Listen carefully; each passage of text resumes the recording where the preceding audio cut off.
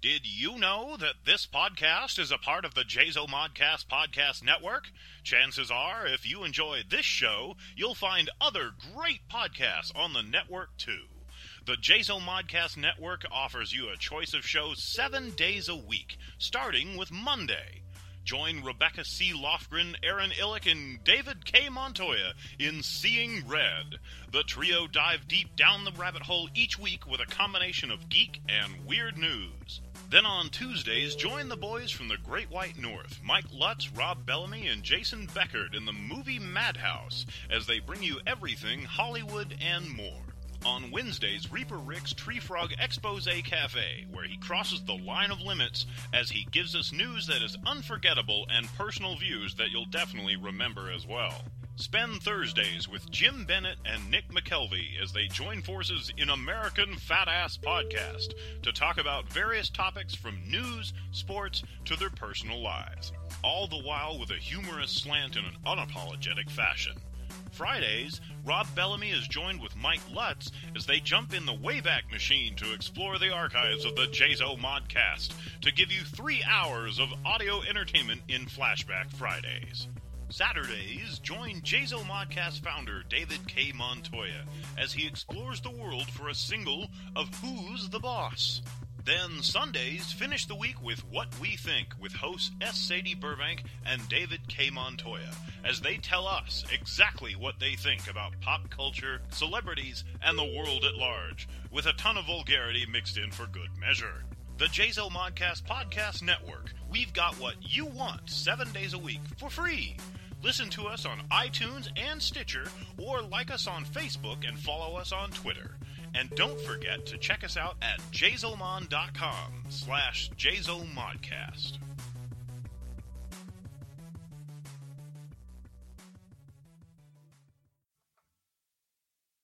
And now enjoy this free Jazo Modcast show.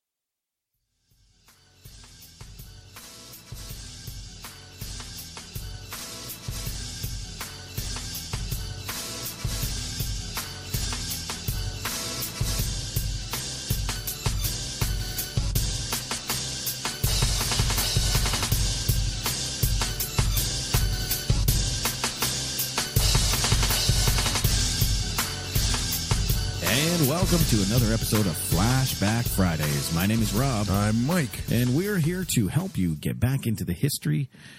Frack. That brief moment of silence was brought to you by... Rob not turning on the main volume. No, it's for the hearing impaired people. Is it the sign language version of the That's podcast? Right. Make sure you insert the sign language in there, Dave. Oh, my God. Well, this is just off to a roaring start. Oh, yeah. It's a half-hour dissertations of... I'm talking away, and Mike's pointing at the mixing board. Look. It's, what? It's a mixing board. Oh, the volume's at 0. The broken mixing board. That was an auspicious start. Yes. Well, thank you for joining us. For the hearing impaired. Bye. Yes, there's sign language. God, that just goes way over the line, doesn't it? Yeah. Well, hearing at least it wasn't a milkshake for the last show. Yeah, that's true, too. The hearing impaired didn't have to put up with that. You look at the transcript, it says slurp, slurp. Yeah. That's it. Okay. Flashback Fridays. This is where we make a mess of things and educate you on the history of the Jazo Mod Podcast Network. Keep going. I don't know if I can. Our first episode in Flashback Friday is Seeing Red number 6, way back to December of 2000. Look on your face. What?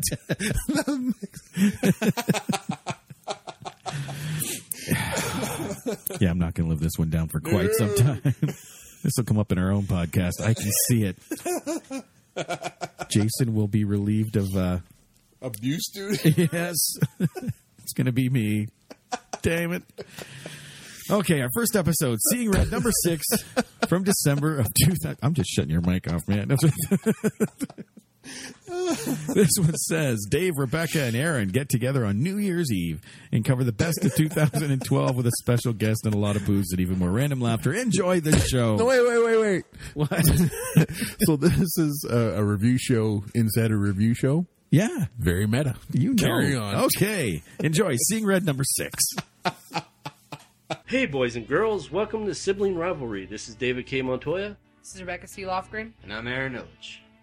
And this is Ham Hovdassian, and I am special commentator and presenter to the 2012 awards. Thank you. Since today is the last day of 2012, we decided to do the best of 2012. We've checked our references and we found out best movies, best video games, best songs, best artists. So we're going to go through. Miss Kardashian is going to present the award, and then we'll have a conversation. Also, folks, just to let you know, we are watching a timer. We're ticking down. We're going to end 2012 here on this show. Okay, so let's get to the first topic. And the first topic is best group. According to MTV. According to MTV. Miss Kardashian, who is the winner of Best Group of 2012?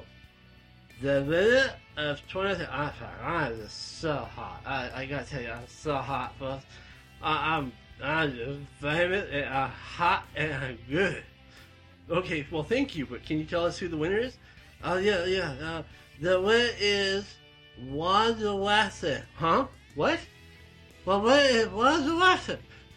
Rebecca, what is she saying? The winner is One Direction. One Direction. That's what I say. What are you saying? I can't understand a damn thing you're saying. That's so hot. What?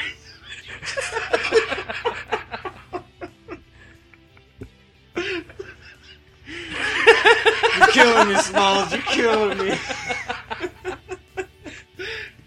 Okay. So the winner is One Direction. I am not down with the culture. So what do you know about One Direction, Rebecca? Basically they're like a boy band. I think they started on Nickelodeon or Disney, and I think they're horrible. Mm-hmm. But yet they won Best Group. Well, according to MTV, they're the top artists of the year, and I'm disappointed to see that they're the winner, but. They're basically they're turning to Justin Bieber. All the little girls are like after them. I guess that's why they won. I don't know. Christ. Yeah, they have dolls for them now. We saw them at Toys R Us the other day. Yep. And I want to tell you about what happened. So there was this girl who was dying. Uh-huh. This is why I don't like them. The main Okay. reason. This girl was dying, and her wish was for them to perform for her or something like that. And they denied her. They said they couldn't take a break from their busy tour schedule to meet with her. With the dying little girl. Yeah. Screw you, dude. Dudes. Dudettes. They're not dudes. What about you? Do you know anything? What's your opinion? Other than what she says, pretty much all I know, really. So, for the sibling rivalry review, are we giving it 3 thumbs down? Yes. All right. All right, Miss Kardashian, give it another whirl. What do you got? This one is for best song. Best song? Yeah, that's what I said. It's best song. Okay. The winner for best song. Best song? What? Is it a silk or what? The winner for best fucking song. Call Me Baby by Hollywood on the river.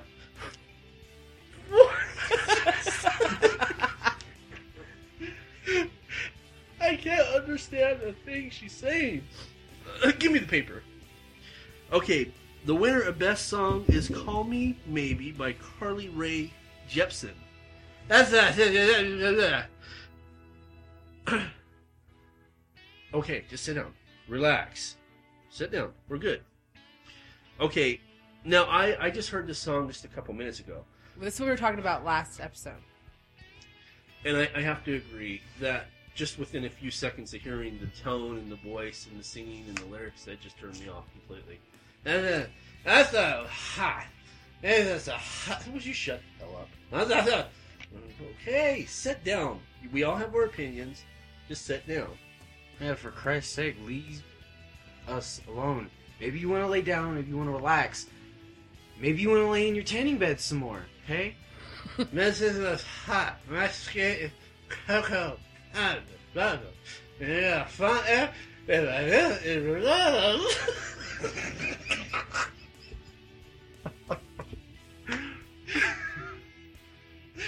Oh, I think we're gonna have a 2-hour show here. So again, 3 thumbs down. Yes. Well, well, if you count Kim over there, she likes you. She's that's it. Just dance in the corner. I'll read a few of you. Okay, just stand over there away from the mic. It's like yelling at a barking chihuahua. Just won't stop. Why won't you just stop? Now this is one that interests me. The best movie quote. Cleanse them. Oh, I can't even read my own writing. You mean to read it? Oh, cleanse them. Cleanse the world of ignorance and sin. Bathe them in crimson. Am I on speakerphone? And that comes from what movie? Cabin in the Woods. Which I would personally recommend go watch it. A lot of people don't Like really the movie. like the movie, but in my eyes, the concept of the movie is really original, and it does, in fact, have the guy that played Thor. And in he it. dies in it. Oh, Yeah, really? and he dies. Yes. Spoiler alert! Spoiler alert! Spoilers. I have a cabin in the woods. That's where I shot my set video because I look so damn hot. Okay, thanks for that bit of information. I did. I got damn and dirty at the cabin in the woods. Okay, good job. Well, obviously you weren't in the cabin in the woods because you weren't dead. I don't Her career's get dead. the humor. What's funny? I don't get. I did a sex tape in cat in the wood, and then I made $1 million, and now I'm with this rich guy, and he done me. And just sit down, sit. That's it. Sit. We're gonna have to get some trick later or something. So let me get this straight, Miss Kardashian. You were one of the ones that was attacking the people? No, she made a sex tape. And then she kills her career in the cabin in the woods.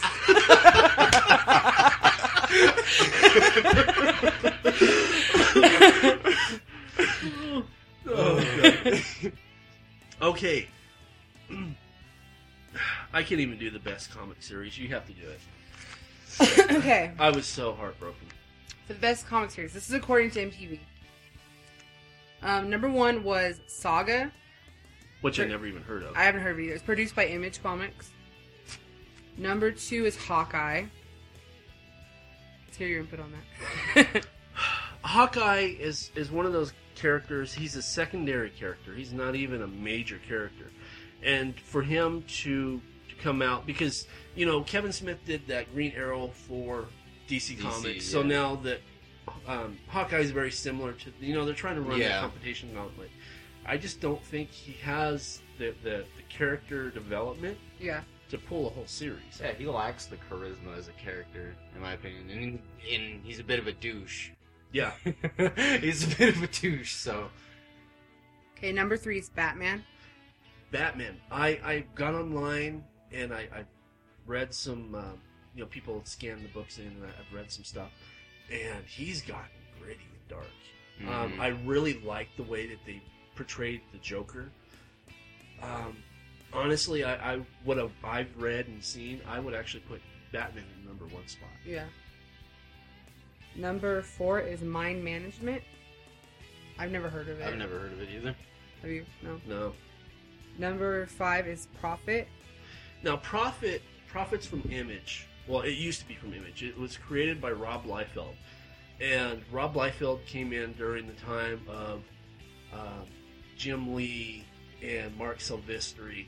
Now, these guys were fantastic artists, and they were actually really good writers, too. Mhm. Somehow, Liefeld fell into the cracks because he made it famous, the Cupid doll look before, towards the mid '90s, all the characters looked like Cupid dolls, buffed up Cupid dolls. Yeah.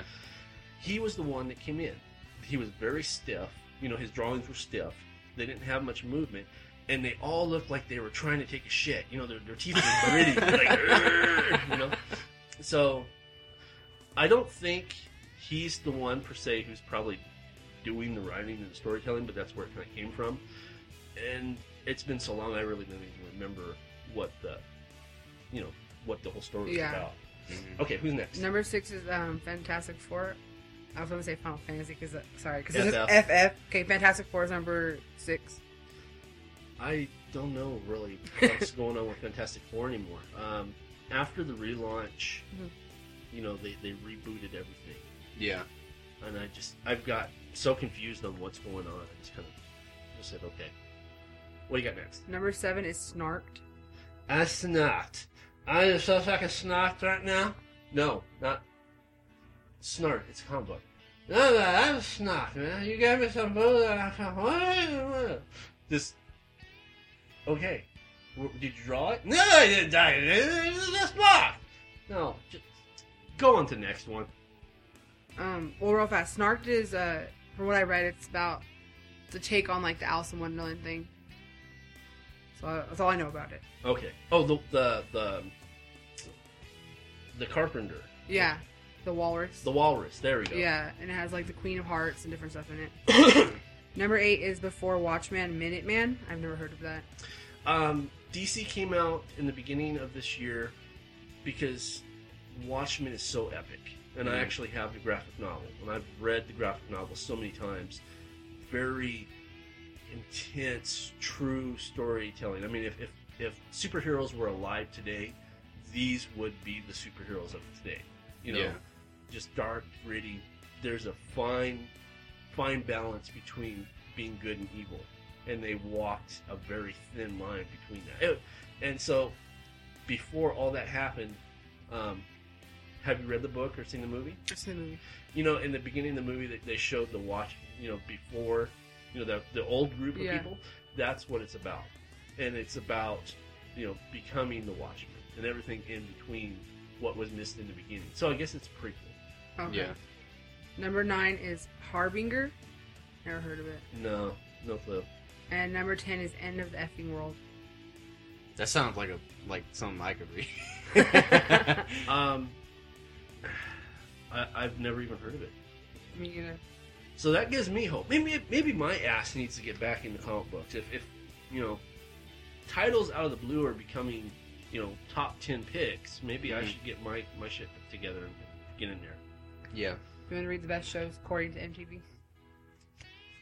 I guess so. Yeah, because sit down, Kim. He's gonna read it. Just sit down, relax.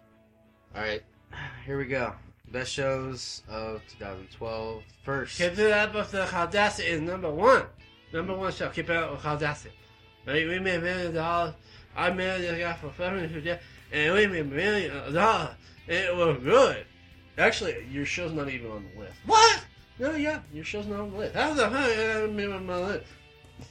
I don't know. Sit down. Just relax the Botox. Someone gets a bitch a martini, okay? Something. Get her a martini so she'll go to bed. Okay. I'm sorry. Go ahead. well, this show right here sounds like a perfect show for her to watch. It's a very popular show. Everybody is familiar with it. I'm sure it's called Doctor Who. So I've heard of it, but I've actually never seen it. I mean, Is that? I think that's the American one, right? Yes. I think that's the American version. The second is something I've actually wanted to get into. Not really start watching, but start reading, because I heard the novel version is a lot better. What is that? The Game of Thrones. I've never. Well, I mean, I've heard of it, but I've never seen it. Isn't it like on Showtime or HBO or something? It's on HBO. Okay. Yeah, I think I've watched a couple episodes of it. I believe number 3 is Community. I've never heard of that. I've never heard of it either. 4, very, very popular among us and among a lot of people as well. Walking Dead. Walking Dead. Shut up and sit down.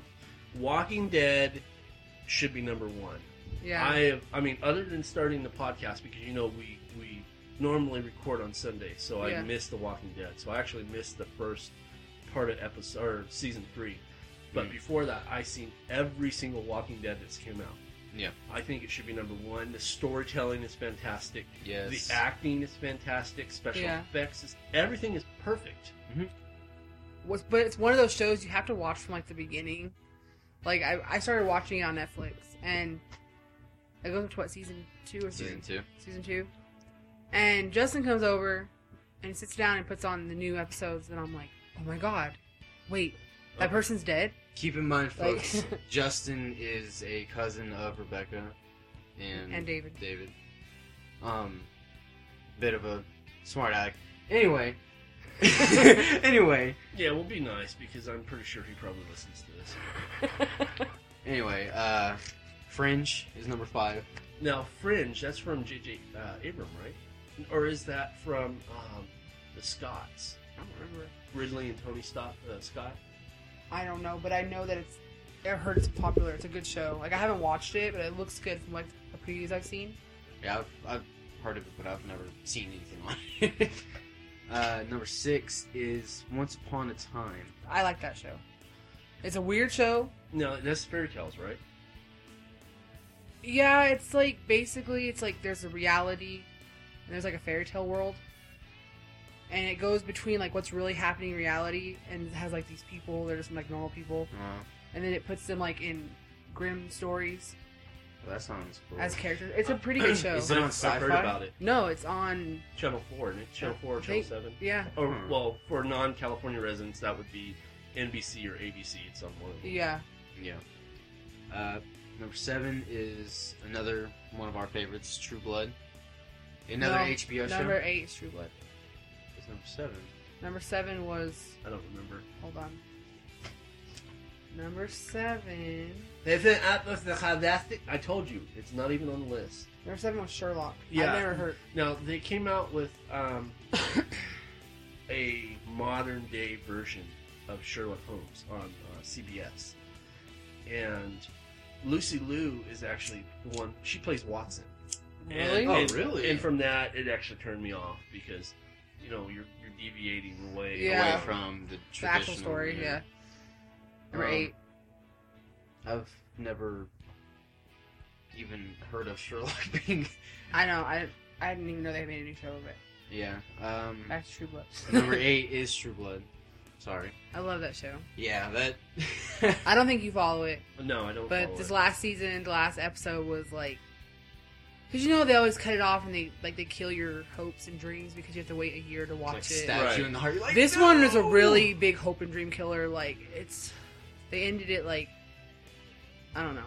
They should do it like The Walking Dead, though. You know, because The Walking Dead will give you 6 episodes, make you wait 2-3 months instead of a full year, and then they give you another 6 Yeah. episodes. Yeah. Also, this new season, because they have 12 episodes per season. Mhm. This new season, because Anna Paquin was pregnant, Mhm. they're only going to have 10 episodes, Oh, really? which kind of disappoints me. But I know they're going to, the season's, like, this isn't going to be the new season's not going to be the finale of the whole, show, but I know they're going to keep going, but I'm just kind of curious to see how they're going to pack all that into 10 episodes.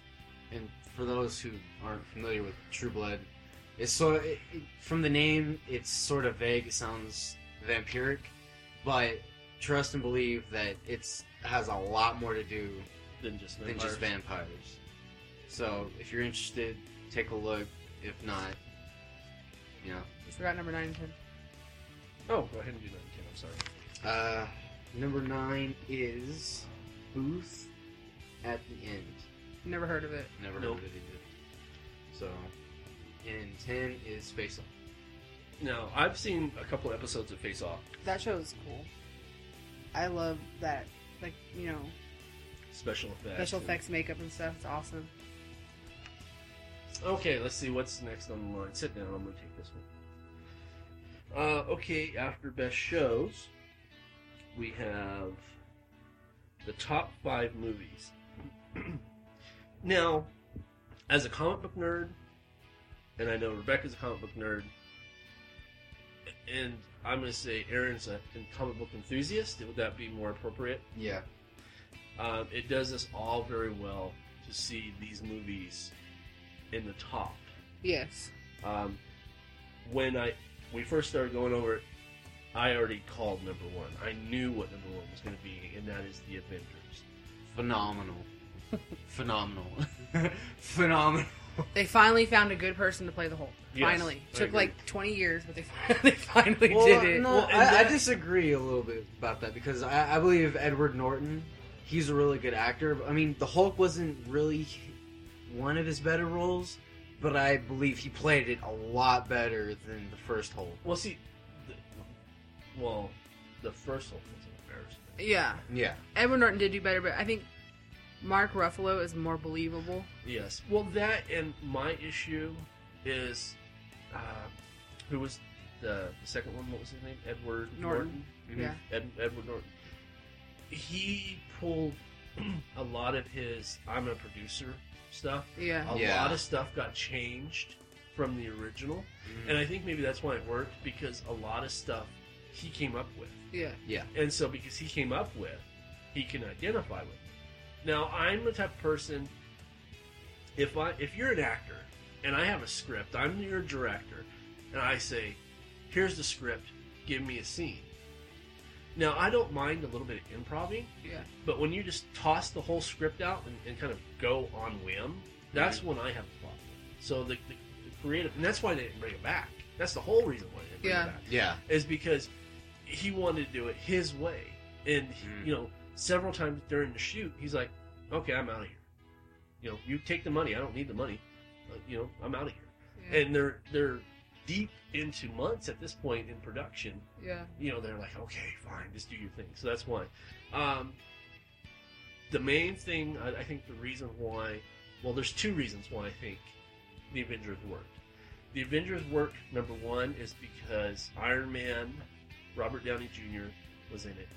Though they evenly divided his time with all his other co-actors. Or co-stars, rather, I'm sorry. To me, he just makes the movie. His persona is just so bold, and I think it actually outshined everybody. I don't agree with that. I love Robert Downey Jr. as Iron Man, but I feel like they all meshed really well together. Mhm. All the people they chose to put in the movie together. One of the best quotes, and I'm paraphrasing, because Captain America and Iron Man were fighting, and he's like, "Put on the suit, put on the suit." And he's like, "What are you without the suit?" And Tony Stark looks at him and he's like, a billionaire playboy for Philanthropist. Yeah. And I'm like, he's got owned right there. He's like, he looks at him like dead stare. He's like, he wants to make his retort, but he has nothing else to say. Right. But the key fact, the absolute key factor, the movie wouldn't have been as good as it was without Josh Whedon. Yeah. As he not only directed it, but he did the script as well. Yeah. And he made the movie. He needs to make more movies. I'm a big fan of Joss Whedon. He's an awesome writer and director, and I want to go back to one of the other top picks for 2012 Okay. and bring him up for this movie, and it's Hawkeye. I believe the person that played Hawkeye he's a really good actor. He's a really good actor, don't get me wrong. Right. And I like the fact that they didn't make Hawkeye a complete douchebag. Right? Or was it just me? They did make him a bad guy in the beginning, though. yeah. Yeah, but it wasn't really it was like against his will. Yeah. So Hawkeye, it sort of worked. Hawkeye in my foot pawn. It called Hawkeye. You find Hawkeye. You find my pawn.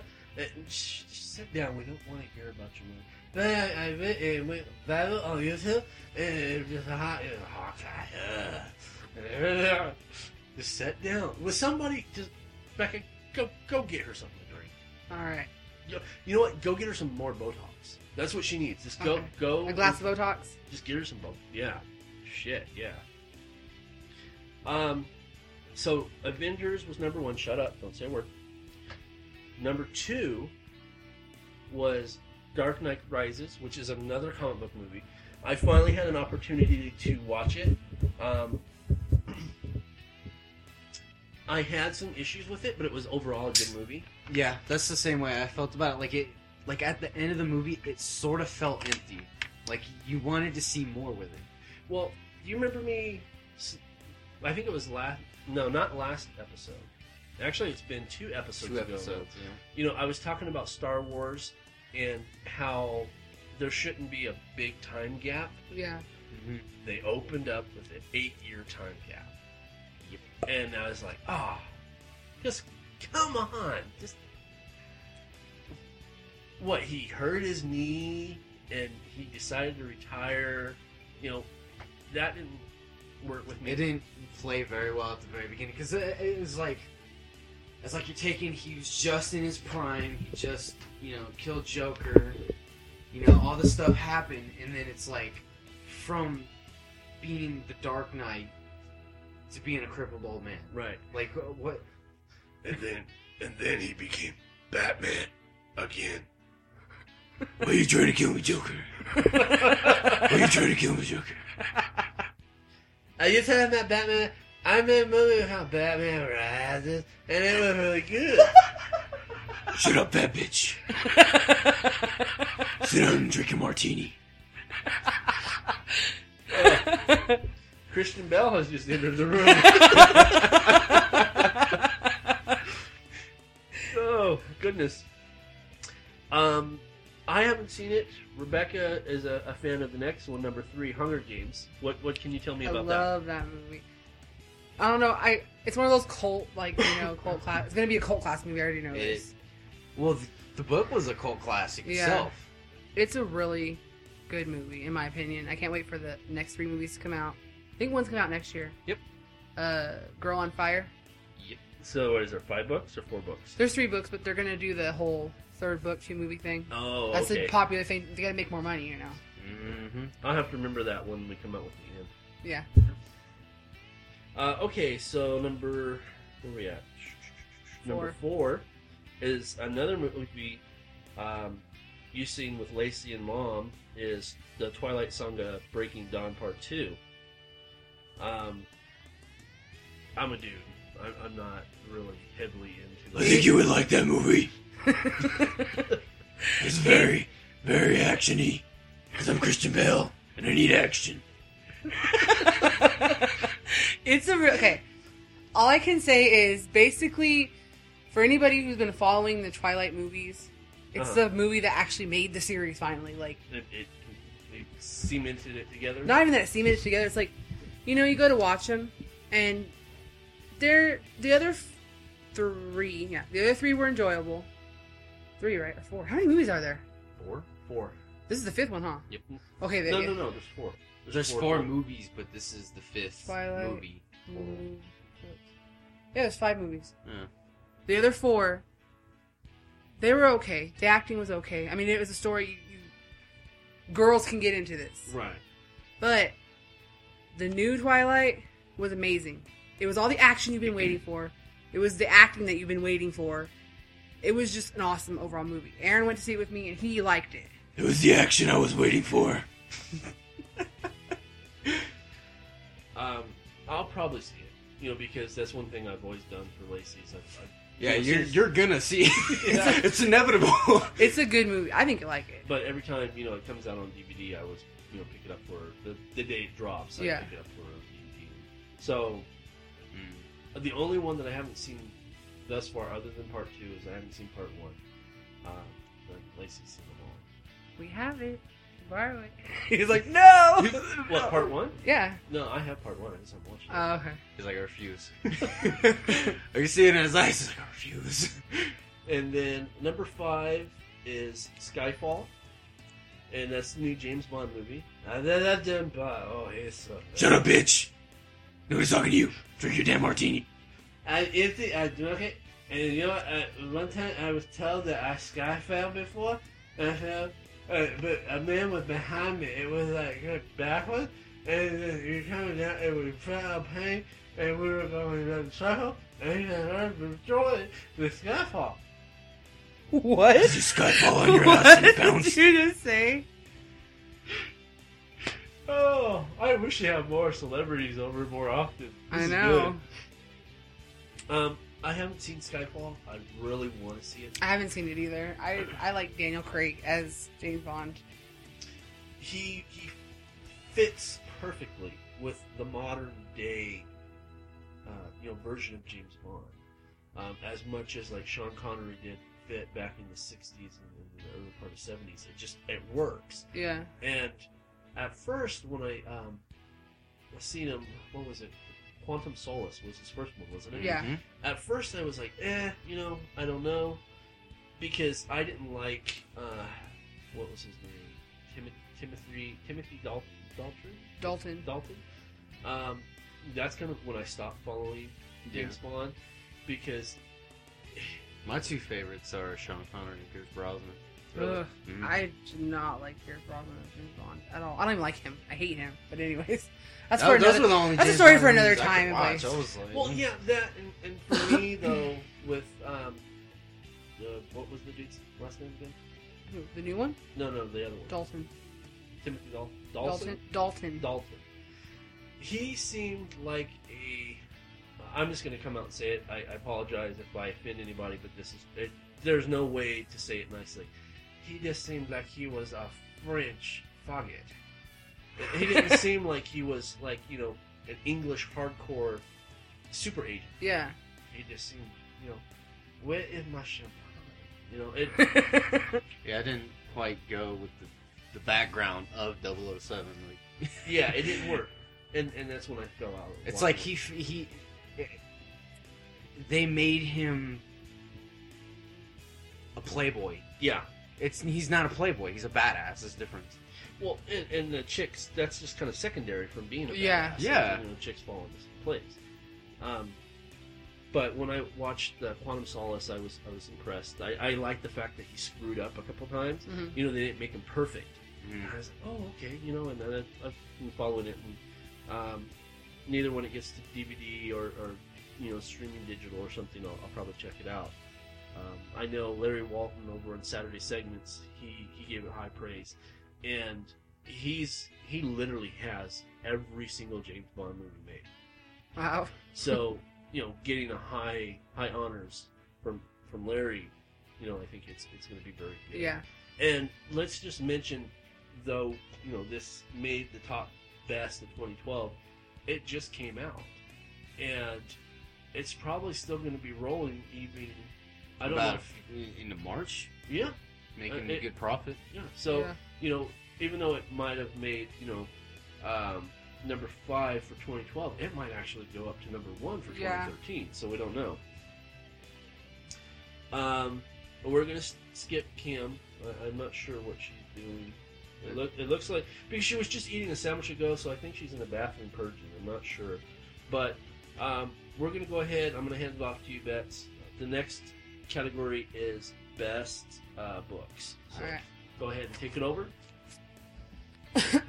And we gave you top 10 books, right? Yes. Okay, so you'll see why we gave you a top 10 list instead of top 5. But go ahead. These take are it the best-selling books according to Amazon.com of 2012. Number 1, 50 Shades of Grey. I'm not surprised because every 25-year-old, 38-year-old housewife is reading this book right now, so I'm not surprised it's there. And that's kind of bad. Oh, you're back. Yeah, back. You got a little something right here on your mouth. Great. 50 Shades of Grey. Oh, it was sexy. It was almost as sexy as me, but it was good. I enjoyed it. And then I went and all the S&M and stuff. Oh, it was really good. And I pet my wife and I went and found my Red Bull hands. And we went. Okay, I don't want to hear no more. Don't you ever get tired of talking? Like, honestly? I have a sexy voice, so I like to hear myself talk because I have such a sexy voice. So that's why I like to talk. Good eye. Okay, number 2 is a real shocker. Like, I was so surprised. 50 Shades Darker. Now that's actually the second book in the series, Yes, right? I'm not shocked. I'm being sarcastic, but yes. That's the second book in the series. I don't know. I haven't read this. I can't really You can't really judge it based judge upon... it, but I don't know. I just don't like. I don't think I'm gonna like it. So, are we in the world of mommy porn? I mean, is that what I need to start writing? Is mommy porn to get up into the I don't know. I think it's for because I've They're seen, calling it mommy porn. no. Well, I've seen people younger even reading this book, like how young? like my age. Well, yeah. See, Yeah. if it was like Jaden's age or No, even, yeah, that's even to too- like I wouldn't even let a 16-year-old Well, okay. because I've seen excerpts Yeah. on the web. I'm like, holy hell, she gets graphic. I go to a school that it's predominantly all chicks, and it's aged like 17 to 50. Right. People that go there, and literally people 17 to 50 are reading this book. Every person in my class has the book. All the teachers have the book. The faculty. I'm like, what the hell? What's the obsession Like, with this you book? have to read this book. I'm like, why? What's so good about it? They can't even tell me a reason to read it. You just have to read it. You just have to. It's so steamy. I'm like, do I look like I care about steamy? Like, Like, why would I want to read about sex when I can actually have it and not be sad? That's it's true. It is true. I mean, and that's. I'm gonna leave that one. No, number 3 is 50 Shades Freed. Big surprise. Now that's number 3. Yes. We're counting down right now. Number 4, thank God, is The Hunger Games, which is good. I like The Hunger Games. Number 5 is Strengths Finder 2.0. No idea what that is. I've never even heard of it. Never heard of it. Number 6 is Catching Fire, which is The Hunger Games Part 2. Okay. Number 7 is Mockingjay, which is The Hunger Games Part 3. Oh, is it? Yeah. I didn't know that. Yeah. Mockingjay is a little national bird they have. Oh, okay. Because I know, was it last year? I think it was last year when Steve Bolin and his crew was still running the World of Myth. One of the book reviewers reviewed that one. Oh, okay. So I had no clue. Okay. And the biggest surprise of all, number 8, is the 50 Shades box set. Oh my god, I want it for Christmas! I said I would love to set in love and read. Well, I wouldn't read because I can't really read, but I have my hot boyfriend read it for me, and it would just stay me. And it'd be really good because he don't really. I don't think Kanye West can read. He can't rap, so I don't think he can read either. Yeah, don't you know he's a genius of a generation? Yeah. God, I want to get into this. that he just leave, do something. I just you pay me, then I hear the whole show. So I just want my input. Okay. Yeah, that's true. We already forked out the cash. Sit down. Okay, go ahead. Number 9 is... That doesn't mean raid the fridge either, damn it. Number 9 is The Third Wheel, Diary of a Wimpy Kid. And I know that series, this is the 7th book. That series is very popular. No, that's That's also a movie. There's 3 movies, isn't there? Yeah. so. Well, go ahead. Well, now. I'm trying to remember. I think I've seen the movie. I think I've seen the very first movie. There's one, the second one is Roderick's Rules. Yeah. I don't know. The third one either just came out or is coming out. I think it just came out. And then number 10 is No Easy Day, the first-hand account of the mission that killed Osama bin Laden. I wouldn't read that. I wouldn't either. No. That is, That sounds all bad in one title. it does. It does. It's just something that I don't know. I'd rather watch like a CNN special about it. Read it. That's the one. Yeah. I don't know. All right, the next category is the best video games of the year according to the VGAs. I just said best video. And when they built it, and when they built it, and we did that video, and it came out, and No. Video games. Video games, not video James. We don't know who James is.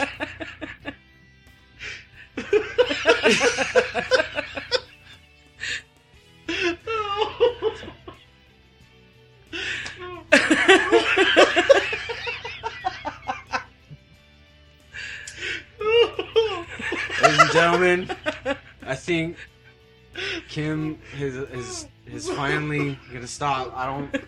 We can't judge this yet. We can only find out. Yeah. All right. Best games, as voted for the VGAs. These are the top nominees. Top nominees, No, you including the winner. You should explain what the VGAs are because I didn't know what the VGAs were until you explained it to me just recently. The VGAs are Video Game Awards for each year. They have it held on Spike TV Live, national television. They have separate categories, and then they have their own overall categories for the video games of the year, such as different systems, etc. Okay. And the best games overall for this year so far, well, so far the standing year. Anyway, Walking Dead, the video game, is number 1. I can see that. Just how popular the movie, or not the movie, but The show is. Assassin's Creed 3 is number 2. Dishonored is number 3.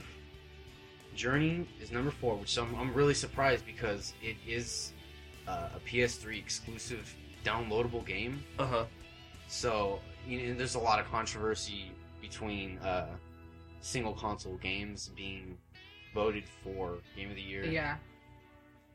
And number 5 because it's on different. It isn't It's on. only different- on it's PlayStation. Yeah, it's exclusive. And you can only download it through the PlayStation Network. Mhm. Okay, gotcha. And number 5 is Mass Effect 3. Number 1 This is the winner. was the winner, which is Walking Dead. Like you said, not Is that the surprising one? considering. Is that the one that's downloadable, where you have to download the Yes. chapters? Mhm. Okay. Now, I know you guys are on the video games, and you folks probably won't hear a lot of me because that's Rebecca's and Aaron's. Once upon a time, folks, he was a gamer, believe it or not. But I just wanted to bring up something I seen on the internet the other day. They are making a Walking Dead movie. Oh, really? Yeah, That's cool. it's going to be a full-on 2-hour. What is that going to be the last? Are they going to end the series or what? Nothing's being said, Wow. and it would be stupid to end the series. Yeah.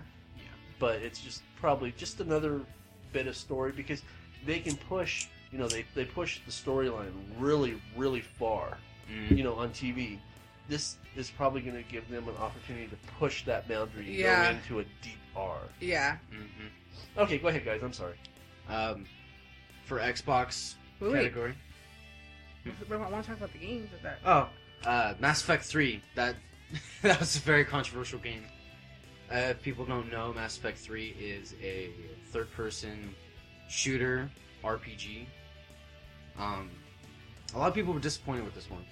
Because, Did they have to put out DLC content to give it a better ending because people were so upset? It was free, downloadable, patch content, because the ending of the game was so horrible that they had to go back and remake the ending of the game. Really? Keep in mind, this is a game with multiple endings. Okay? Yeah. And they all sucked. Yeah. Wow. And then Assassin's Creed 3. Assassin's Creed 3 was, it was blown out of the water a little bit. No, that one was the one that was revolutionary time. Yes, it was. I haven't played the game, but I've watched Aaron play it. Yeah. It's to me, it's like a game that I've never seen made before. It's, Never before. It's so, to me, the graphics are really good, but you get to play as the main character you play as is Connor, and he's a Native American. Uh-huh. And the actual fighting style is so different from the other ones. He uses, at first he's a bow, no, what does he have? Bow and arrow, right? At first. Yes. Hell, 'cause I don't remember all this. Well, I don't want to get too much into the game. Let's but talk about the main- storyline. We're talking about the gameplay. Yeah, the gameplay itself. You use basically a tomahawk. Okay, this tomahawk is really good. It's agile. It's fast. It's easy to attack with. My personal favorite, the infamous Hidden Blades. I love Hidden Blades. There's no question on that.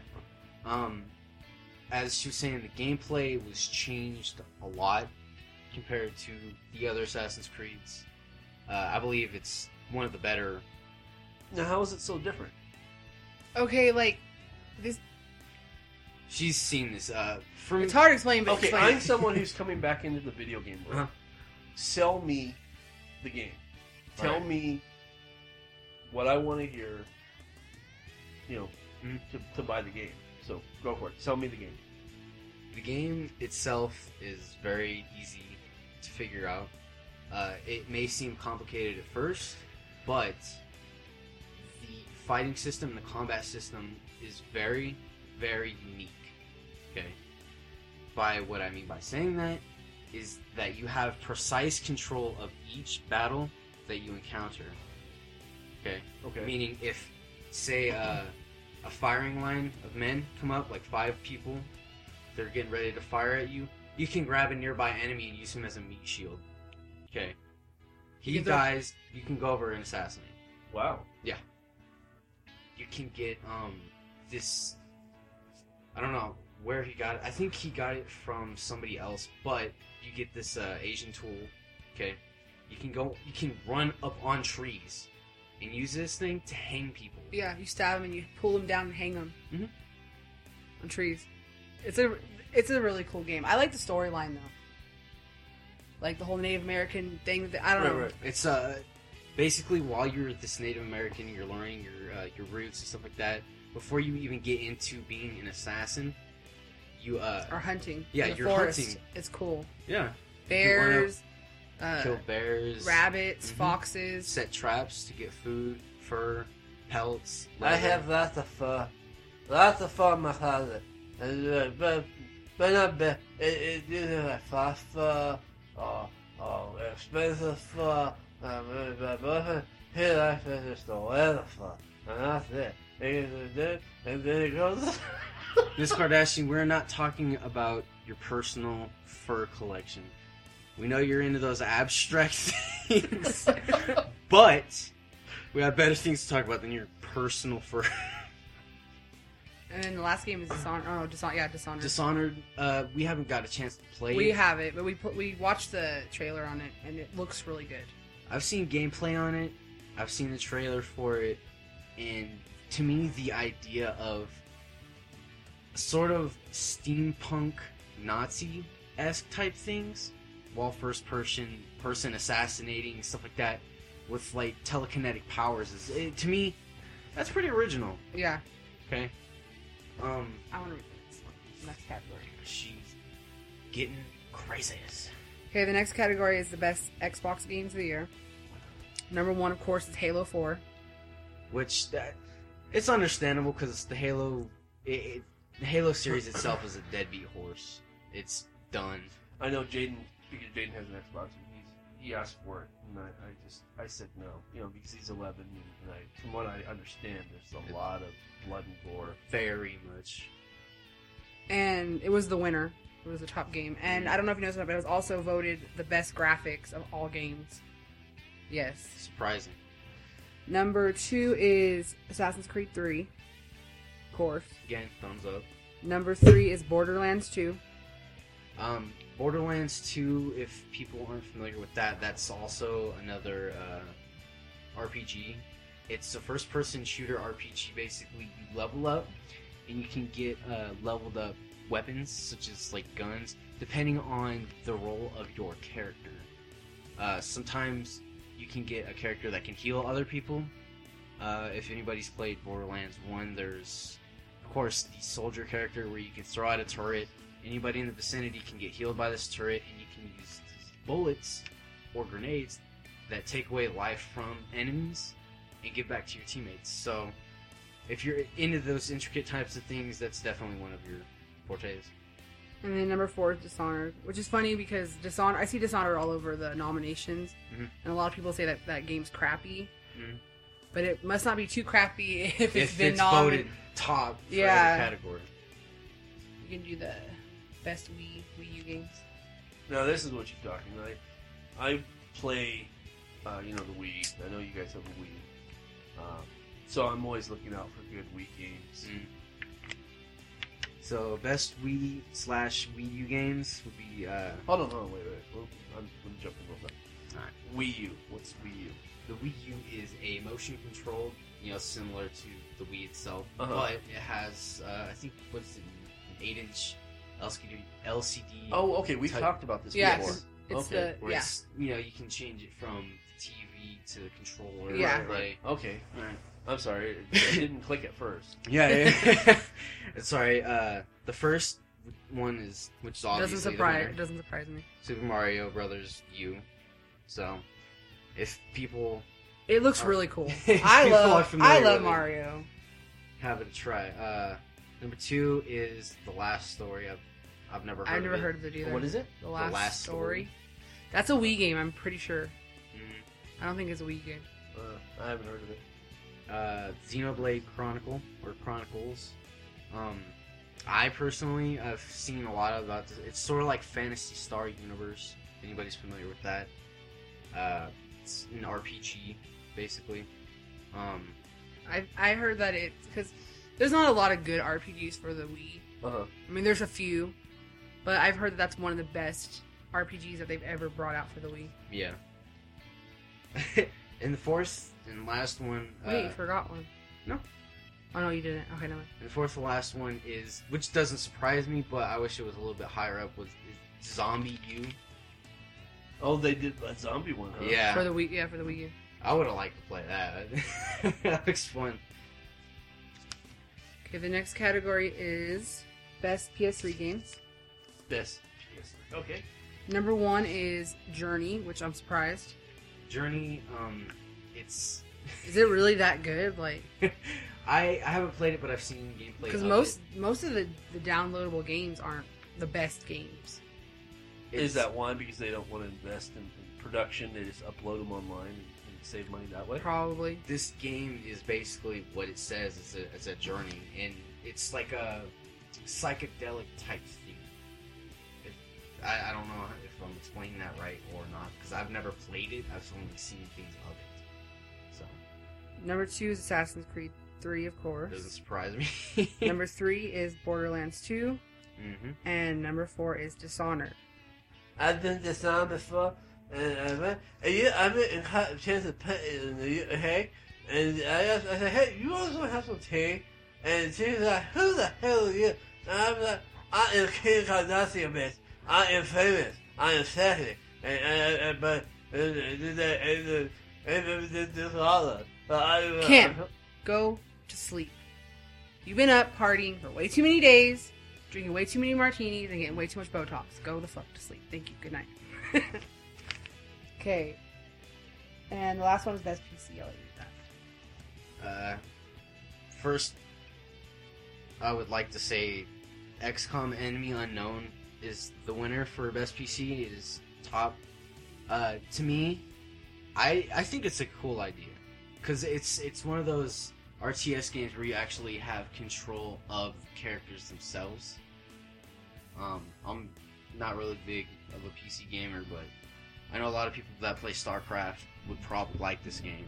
So, and number 2 is Diablo 3, which growing up, when I used to go to my grandpa Mike's house, he'd always have Diablo on his computer, and I'd play it, and I'd be like, "Oh, this game's awesome!"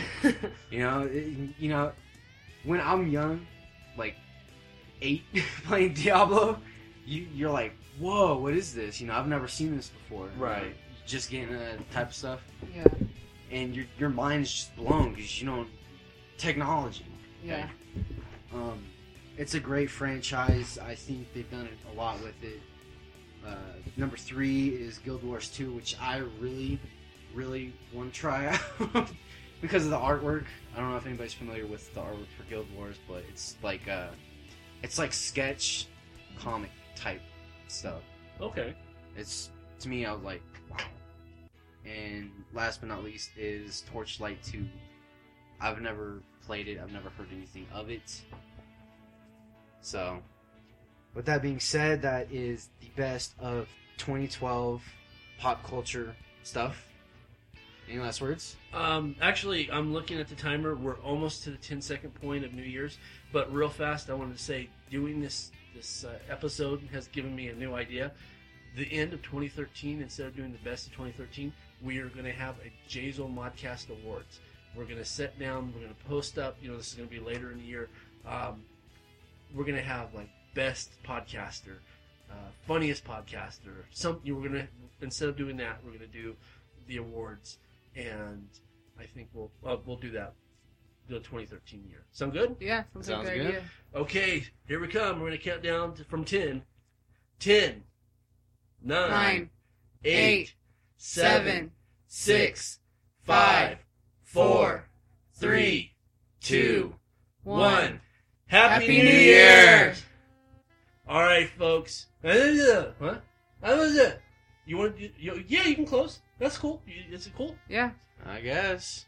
All right. Well, then I'm David K. Montoya. I'm Rebecca C. Lofgren. And I'm Aaron Illich. And that's it. And remember that I'm sexy as hell, but there's no rivalry better than a 7 rivalry.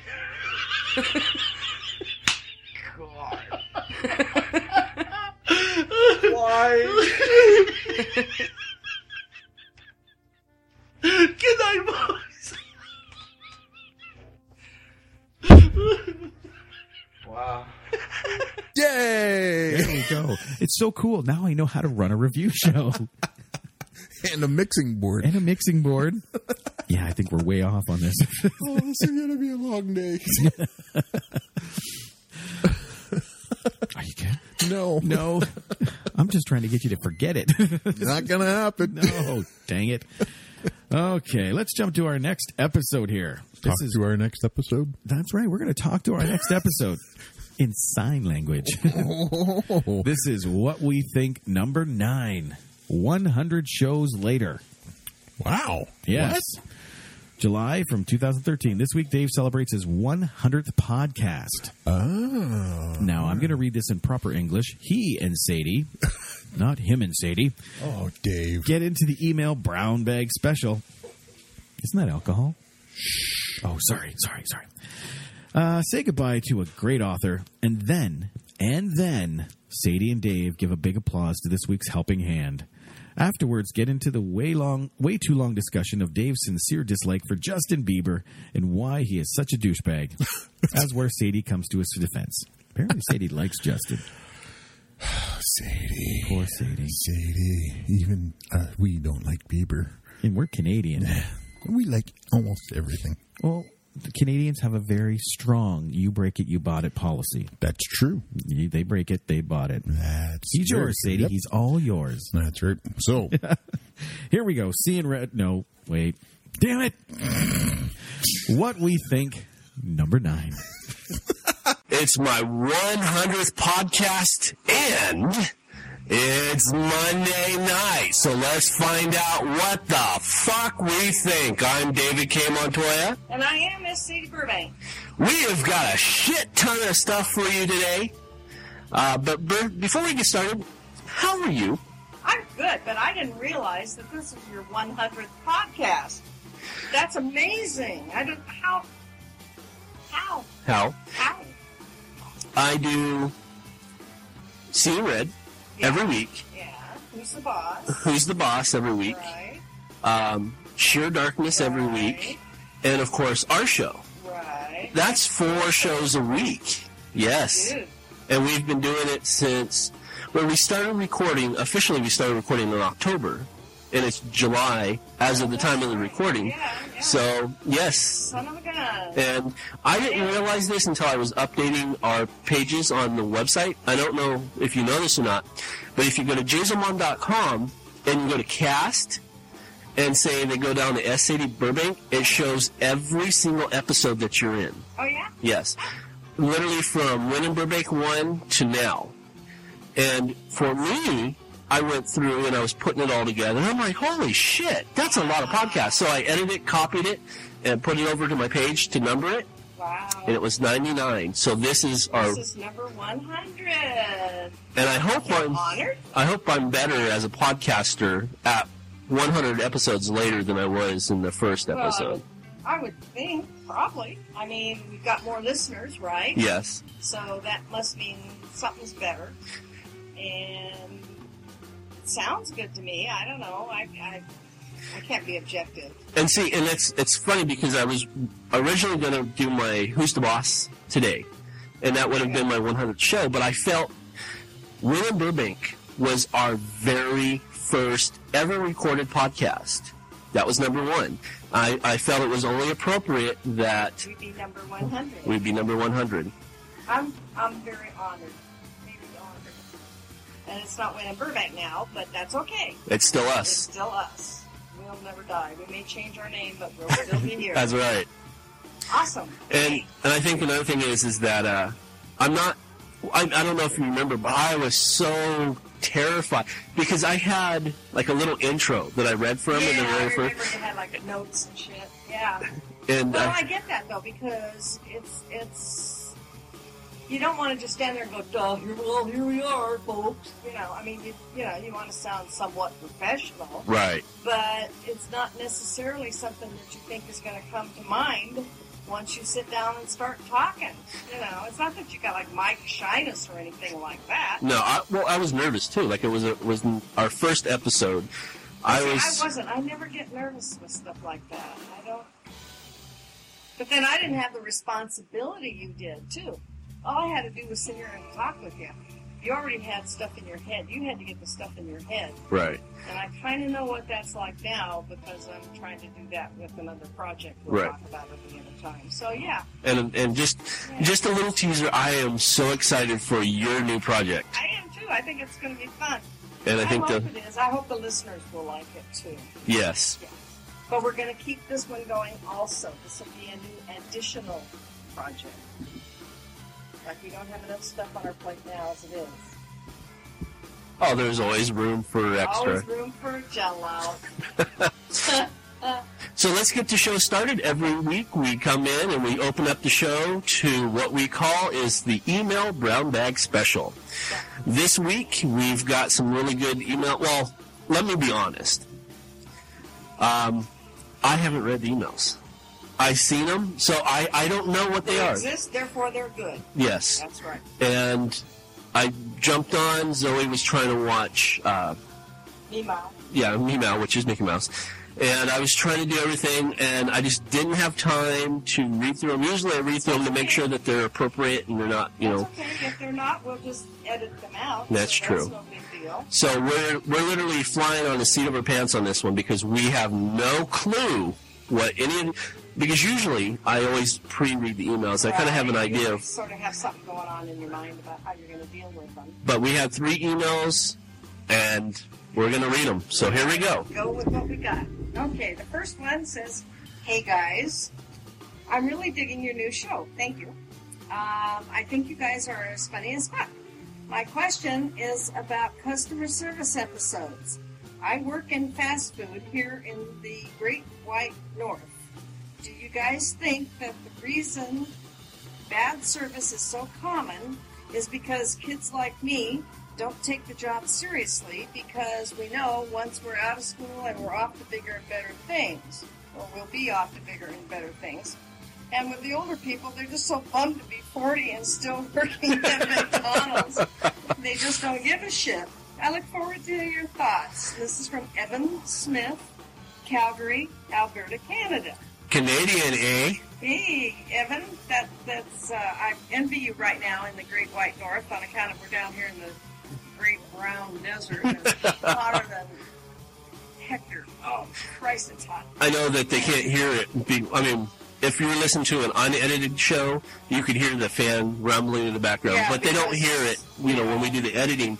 But I've literally got a fan going. I have the air conditioner, and I'm literally sweating right now. It's 102 outside. That's crazy. We don't have the humidity that y'all have up there, but damn, it's hot. Anyhow. So the Great White North, is that what they call Canada? Apparently, I don't know for sure because the farthest north I've ever lived was actually Spokane, Washington, which is pretty far north. Right. But we didn't call it any. Well, I was a kid then. Right. So, I know. So where is he from? He's from Calgary, Alberta, Canada. Calgary is in Alberta, which is in Canada. So Alberta's a state. Kind of like one of those Russian doll things. You open it up and there's another doll. Right. That's kind of like Calgary. As I understand it, Calgary's like the city. Alberta's like the state. County. Oh, the county. Okay. State, yeah, and then Canada is like the country. Right. It's not like the country. It is the country. Aren't we brilliant? Aren't we glad you tuned in for the geography lesson of today?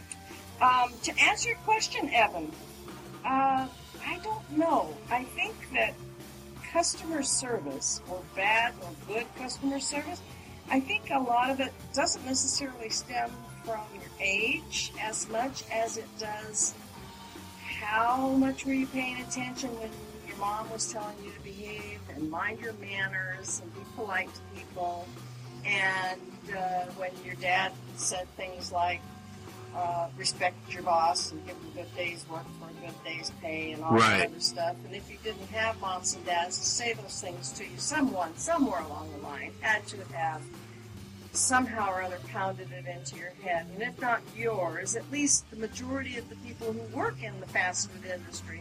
I can't believe that all of them that work in fast food industry were motherless children. So somewhere along the line, they had to be getting input as far as how to relate to the public. Right. You know, you're in a service industry. Food service is just that. Well, you know, to be on the devil's advocate. I think because I'm approaching 40, and I think that if I was in fast food at 40, I'd be pretty shitty. I mean, to be honest with you. Well, that's what he says. He says a lot of the 40-year-olds are bummed because that's where they are. On the other hand, it beats standing in the street corner with a can and a sign. That's true. It's a job. It's a worthy job. It's a hard job. It's hard to work in the food industry. I know. I've been a waitress in the past, long ago, and believe me, I never worked so damn hard in my life as I did as a waitress, because you're hustling constantly. Now, fast food's a little different, but the principle's the same. And so, if you approach your job with joy and respect, and joy, I know that sounds kind of hokey. However, you should be fucking glad you've got a job, because there aren't all that many jobs for all the people looking, especially kids. Right. People don't want to hire kids because A, they figure they're going to have to beat them senseless to get them to do their work, and B, by the time they get them trained, they're going to be off to college or they get their girlfriend pregnant or whatever. Right. They're not going to work. So, it's a big leap of faith for an employer to take on a kid. And so you should be darn glad you got it, okay? And if you're glad you've got your job, however temporary it is in your mind, you owe your boss, yourself, and your customer respect. At least enough respect so that if they say they want a cheeseburger and fries, they don't get a corn dog and onion ring. Right. I mean, there's a limit. And, as far as the old people's concerned, well, what can I tell you? Maybe some of them are bummed because that's where they've wound up, but, Well, nothing's forever. You can always change anything. It's each person's responsibility to, you got to find the happiness where it is. I mean, I hate to be Pollyannic about the whole thing, but it's true.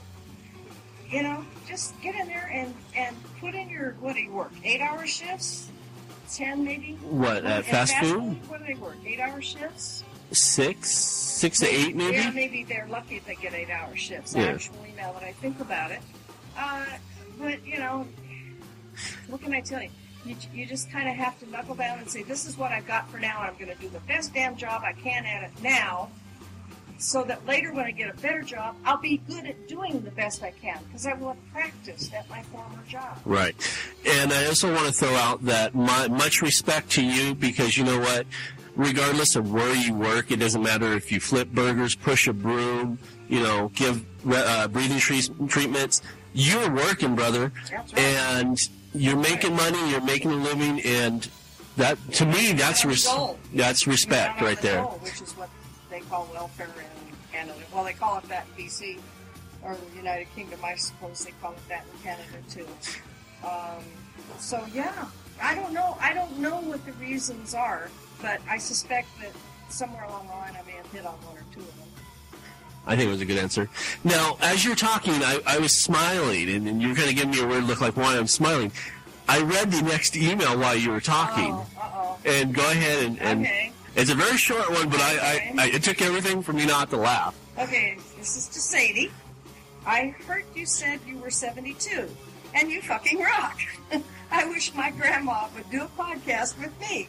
Will you be my grandma? This is Floyd in Bentonville, Arkansas. Sorry, I almost said Arizona. Floyd, I'll be your grandma. You better believe it. God damn it. Yeah, I know. I know I'm unusual. I know that. See, you gotta understand, Floyd. I'm a product of the 60s. That is to say, I started growing up in the 60s. Right. Okay, and a lot of the stuff that I picked up then never left me. like my favorite words are fucking shit. Not necessarily in that order. And I like to think I'm young. People tell me I don't look my age, and I know I don't act my age, and I hope I never do, because people that say act your age were born old, as far as I'm concerned, and they don't have any fun. And I have more fun than any two people you know.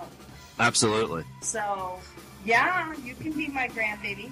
I will have another grand person. That is awesome. I love that email. That is so cool. I wish my grandma would do a podcast with me. That's cool. Hey, Floyd, have you ever thought about asking her to? Maybe she would. Then again, maybe you wouldn't want to. I don't know.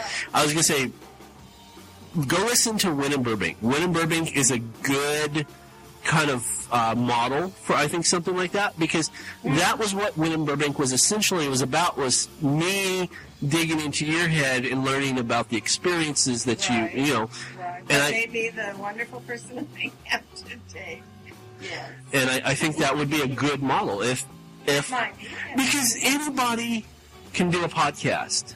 Anybody. Oh, totally, yeah. You just gotta have a computer and the microphone and the willingness to do it. And, well, you've done an awful lot of work getting this put on the air and everything, too. Right. It is involved. Oh, absolutely. But you don't have to run a network. You can just do one podcast show. But maybe this is a secret wish that has depth to it. You know, I'm always looking Right. for stuff like that. Right. Maybe he just really wants to have a conversation with his grandma that is more on his level and not so much on her level. And or maybe somewhere in between the two of them. Interesting. I don't know, because they'll know your grandma. But I'm glad you think I fucking rock, because I tried. Thank you. And the last one is,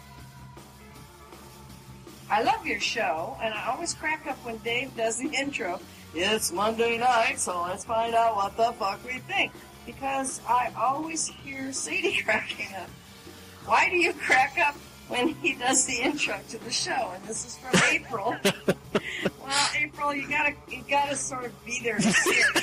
But if we have video, you would totally get it. Because first of all, David cannot podcast without he puts his hair in a ponytail. He just has this thing. Yeah. And he shifts his persona, and he shifts his mental state of being. Once he throws his hair into a ponytail and sits down in front of the mic, he becomes this monster person that does podcasts. Before that, he's like a daddy that's cleaning up the house and waiting for me to get here, and he's tired and he worked hard the night before and shit like that. And the baby's painted all over herself and felt to the pen again, and he doesn't know how he's going to get it off and all that shit. But when he slicks his hair back and puts a rubber band around his ponytail and he sits back and he starts saying that, he gets this funny little look on his face, like scrunched all up. It's time for, Monday night. It's time to find out what the fuck we think. And it's funny to watch. I'm sorry, but that's kind of why I laugh, because it's funny. I go from just being Dave to Entertainer Dave. Ah, that could be it. Entertainer Dave. I don't know. Do I make a transition too? Oh, absolutely. Do I? Absolutely. What do I become? Sadie. Yeah, she becomes Sadie. But, I mean, you make that transition, too. And that's kind of funny because I never really thought about it. But, yeah, you do. You always laugh when I do that. But it's... Oh, it is funny. I don't know why I laugh. I guess I think the growl has something to do with it. You know, I find that funny. I can't growl like that. I tried just now, and I couldn't pull it off. I'm not real sure. I don't think I noticed that I laugh, but I guess I do. But yeah, you do. You make the transition because there's a lot more energy in our conversations when we're in front of the mics than when we're sitting back. We're just kind of like, da-da-da-da-da. Well, that's because when we're sitting back, we're just going, what the fuck are we doing tonight? Yeah, exactly. Damn it, why aren't we in the refrigerator where it's nice and cool? Why are we out here in the hot house? But yeah, I do get that. So yes, we do. And April, thank you for your comment and for listening and for enjoying us. I think it's so cool that people want to take the time and trouble to send us an email and let us know their thinking about our show and that they're listening to our show, I think that's really cool. Because I got to tell you, I've said it from the beginning. I don't get it. No. But I'm glad you listen. I don't understand why you do, but I'm really, really glad you do. Absolutely. It's, I don't know. For me, I don't know. I love it. It's fun. It is fun. It's fun to do. I mean, we talk anyhow, whether we're podcasting or not. But I think we talk more on the podcast now than we used to, because we've caught on that if we spend too much time on the phone talking, we don't have anything to say in the podcast. So we keep it at To a a bare- minimum yeah, now, bare minimal. And so that works. So, and this actually comes from last week. And I don't know how I missed this, because I am notorious. In fact, last episode you read my zombie story. You know, we talked about that. And this week, saying goodbye, I missed someone who was very, very influential. In fact, if you look right over there, I have his book. Oh, yeah. And his book is one of the things that started me in reading and writing zombie literature. And for this week's saying goodbye is the literary legend, because, well, to me he's a literary legend. It is Robert Matheson. And Robert Matheson is the creator, the writer, the author of books like Hell House, and probably his most notable is I Am Legend, with as you know, character. Love the movie. Originally, in fact, they made several versions of I Am Legend. Oh. You know, Omega Man with Charlton Heston in the 70s? Yes. That is based off Is it? of, yes. I did not know that. Yes. It says Richard Burton Matheson was born February 20, 1926, and passed away June 23, 2013. He was an American author and screenwriter, primarily for fantasy, horror, science fiction genre. He may be best known for the author of I Am Legend, a 1954 horror novel that has been adapted for the screen, although 5 more of his novels have been adapted to major motion pictures. The Shrinking Man, Hell House, What Dreams May Come. I didn't know he did that. Me neither, to be honest with you. Bid Time Returns, and The Stir of Echoes. That's a good movie. With Kevin Bacon. It was an older movie, but it was really good. Because I think I've seen just about everything he has ever done. I like him. He can be the sweetest guy, and he can be the most evil, sinister. He's like another actor that, well, it's not like him, but I mean another actor that comes to mind that is capable of that is Slater. Christian Slater? Not Christian Slater. I don't mean that. Oh, crap. Who, oh dear, I may have to cut this part out. Who did, Stargate? Who was the young doctor guy in Stargate? Richard Dean Anderson. No. No, that was the main guy. Oh, hell. He was also in Wolf. Did you see Wolf? Where Jack Nicholson, Michelle Pfeiffer. Oh, this guy's name is on the tip of my fucking tongue. He was the young scientist? Maybe it is Christian Slater. Is his name Christian? I'm thinking of that other guy is Christian Slater. Who the hell am I thinking of? James Spader. Spade. That's what I'm talking about. Criminy. He is also really, really good at being sneakily evil, as was evidenced in his performance in Wolf with Jack Nicholson and Michelle Pfeiffer. Oh, yeah, I remember that one. Oh, yeah, that's a great movie. I love that movie. I watch it all the time. Well, not all the time, but I frequently watch it because it's frequently on. But he's also really good at that. But now, who are we we talking about? We're talking about I got so author. sidetracked. It's okay. Richard Matheson, Yes. one of the biggest names that was directly inspired by Richard Matheson. After reading the book, he decided that he was going to make this movie, and he became a legend himself, and that is George A. Romero. Movies. Oh. George A. Romero is the zombie king. He made Night of the Living Dead, Dawn of the Dead, Day of the Dead, all of the Dead. ones. Yes. And reading that book is what inspired him to become he was going to become a movie maker anyway, but that inspired him to make movies about zombies. He felt the draw to the dark. Yes. Yeah. Which in turn is one of my favorite directors, and I have all the zombie movies. I know you do. Yeah. And leading from that connection, finding out that was George A. Romero's inspiration, I bought the book.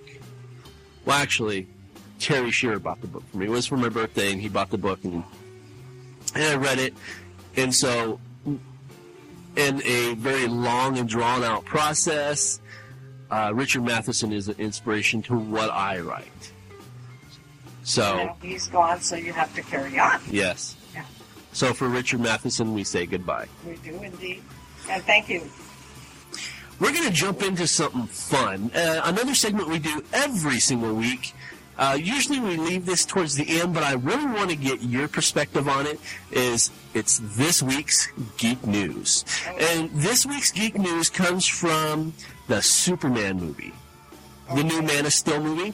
There was a thing going around the internet saying that Zack Snyder, who is the director of the new Man of Steel, to an homage of Christopher Reeves, actually has CGI Christopher Reeves in one shot of the movie, just an homage. And everybody has been talking about this week. And I got a hold of a copy. I watched it, and I watched it, and I watched it, and then I finally said, and then there was a split second. Okay, here we go. So this is Henry Cavill, I think is his name. He's the guy who plays Superman this time around. Oh, okay. And he's getting ready to it's that moment where he's about to take off for the first time to fly. Right. Now watch and see. Okay, here we go. Okay. Yeah. Did you see it? Oh, yeah, Jesus. Did you see it? Don't fucking blink. Yeah, I saw it, but damn, if you didn't know, you would never know. You know?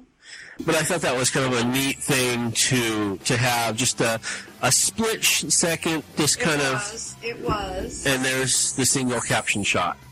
Yeah. And because and there's the actual caption of Christopher Reeves. And what it is because it's a one frame... Yeah, it's fast. So it's Has literally... anybody ever noticed it? Yeah, it's all over the internet right now. That's what brought it. I mean, is it all over the internet because they noticed it? Or Yes. because they heard about it and then noticed it? I don't know who actually came up with it originally. Yeah. Obviously, somebody found it and then it went viral. So I thought that would be kind of something I fun. think it's cool. Is that what you want to know, in my opinion? Yes. Yes, I think it's cool that he did that.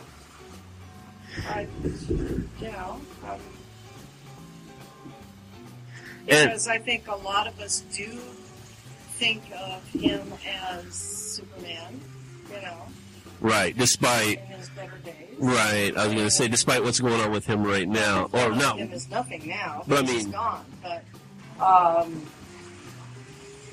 in spite of what he had to face after his Superman days, we still think of him as Superman. I still think of him as Superman. It's like I still think of Sean Connery as 007, even though I like almost all the other 007s. Sean Connery is still my man. And also, and this, usually we have one piece, but this is enough nerdism just to put in a second story. Okay. Mr. Billionaire George Lucas Ah. And we have to say something good because I still feel guilty about the whole 2012 thing. And if you don't understand what we're talking about with George Lucas 2012, go listen to Win in Burbank. Do you know which one it's in? It's in the earlier ones. It's I would say between episode 2 and 4.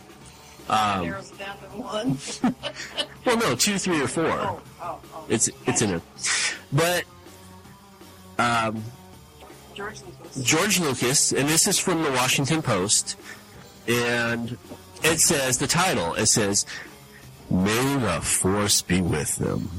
George Lucas marries Melody Hobson." That was my best Jedi voice, by the way. Oh, is that what that was? Yeah. I know it probably sounded like I was constipated, but it says, Samuel L. Jackson, a.k.a. Jedi Master Mace Windu. And if you didn't get that voice, that's why I used that voice. Said it best when he tweeted over the weekend, "Let's give a galactic shout-out to Master George Lucas and his bride, Melody, on their wedding day. The Star Wars mastermind and his bride, Melody Hobson, tied the knot at Skywalker Ranch in Martin County, California, on Saturday in an intimate ceremony." The Huffington Post reported that the wedding was officiated by journalist Bill Moyer, which I really felt interesting. I don't know if you know who he is. Who was a Baptist minister before his illustrious career in media. Me neither. It only takes one person to have met the love of their life, Moyer told the couple. And now a word from our sponsors. Before 1971, a young S. Sadie Burbank could only imagine a simple American life as a loving wife and mother. That was her goal when she first married in 1959 at the age of 18, but with the wild social revolution of the 1960s, Burbank's idea of a perfect life would quickly change as she left behind her family to begin a new existence of her own. Her journey would find her on a plane headed toward her new lover, Steve, who was halfway across the world, waiting her arrival in a small bush camp in the country of Liberia. Once there, Sadie is greeted with a fascinating, strange world and plunges herself into the exotic land of the bush. But less than 6 months later, Sadie would realize all was not as it seemed, and Steve was not the man she fell in love with. Burbank found herself desperately seeking escape from the camp and her lover as she raced back to Roberts Field Airport, literally running for her life. Based on an unbelievably true story by S. Sadie Burbank, Red Hills, Green Vines, and Dried Monkey Meat for Dinner is a manuscript of Burbank's adventurous and deadly experience during a time filled with sex, drugs, and murder. Now available in paperback and hardback. For more information, log into www.redhills.us.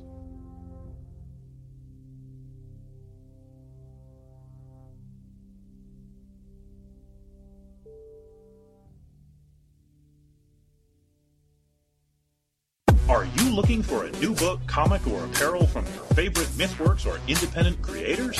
Then you're in the right place. Introducing the all-new redesigned MythMart store. Now bigger, badder, better.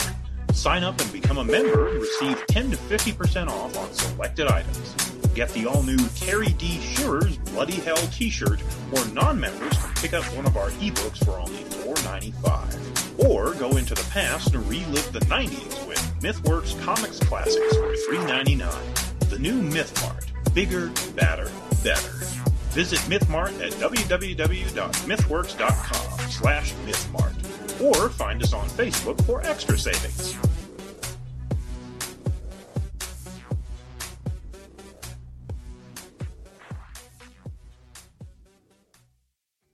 Do you own a business or have an item you want to sling? Do you want a chance to reach potential customers? Do you want to make some extra cash? Then here's your chance. For $50, you can have a 1 to 2 minute commercial featured on each of our shows for an entire month. With 6 shows a week, that's only $2.09 per podcast. Plus, for an extra $10, your item will be placed into MythMart, so sit back and relax as they handle all stages of transactions. contact our ad department at info@jzomon.com.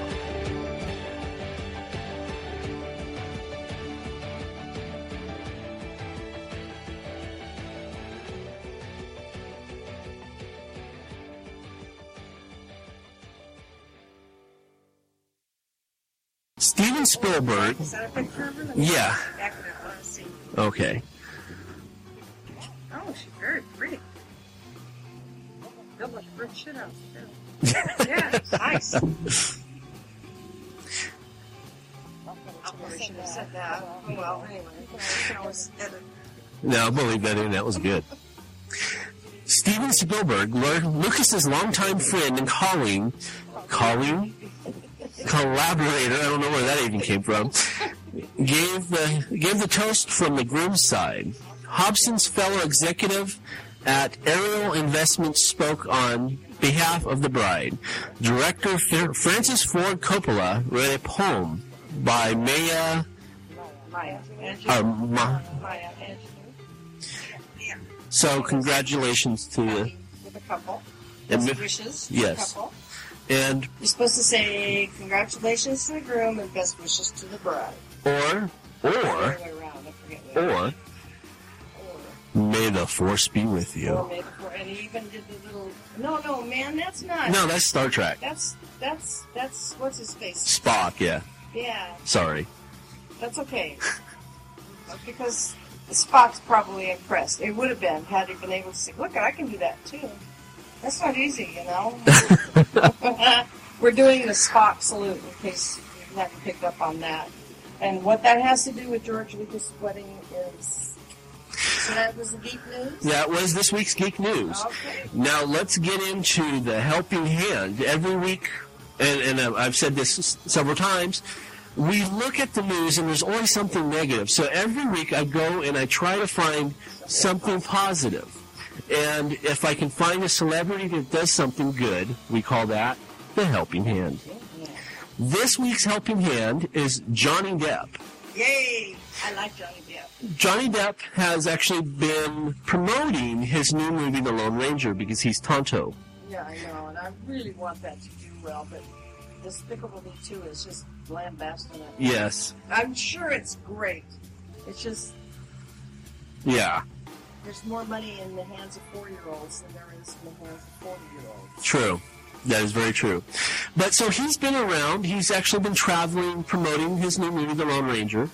And he told TMZ that he's been carrying his Captain Jack Sparrow costume. Wherever he goes, he carries the costume with him. And once he gets to a particular city, after he does his press release, he finds a children's hospital, dresses up as Captain Jack Sparrow, and goes and spends 2 to 3 hours every time he goes somewhere. That is so awesome. He said, I'd love to see him in costume and Yes. costume myself. He said that he enjoys it because he can physically feel the spirits of children, sick children being uplifted.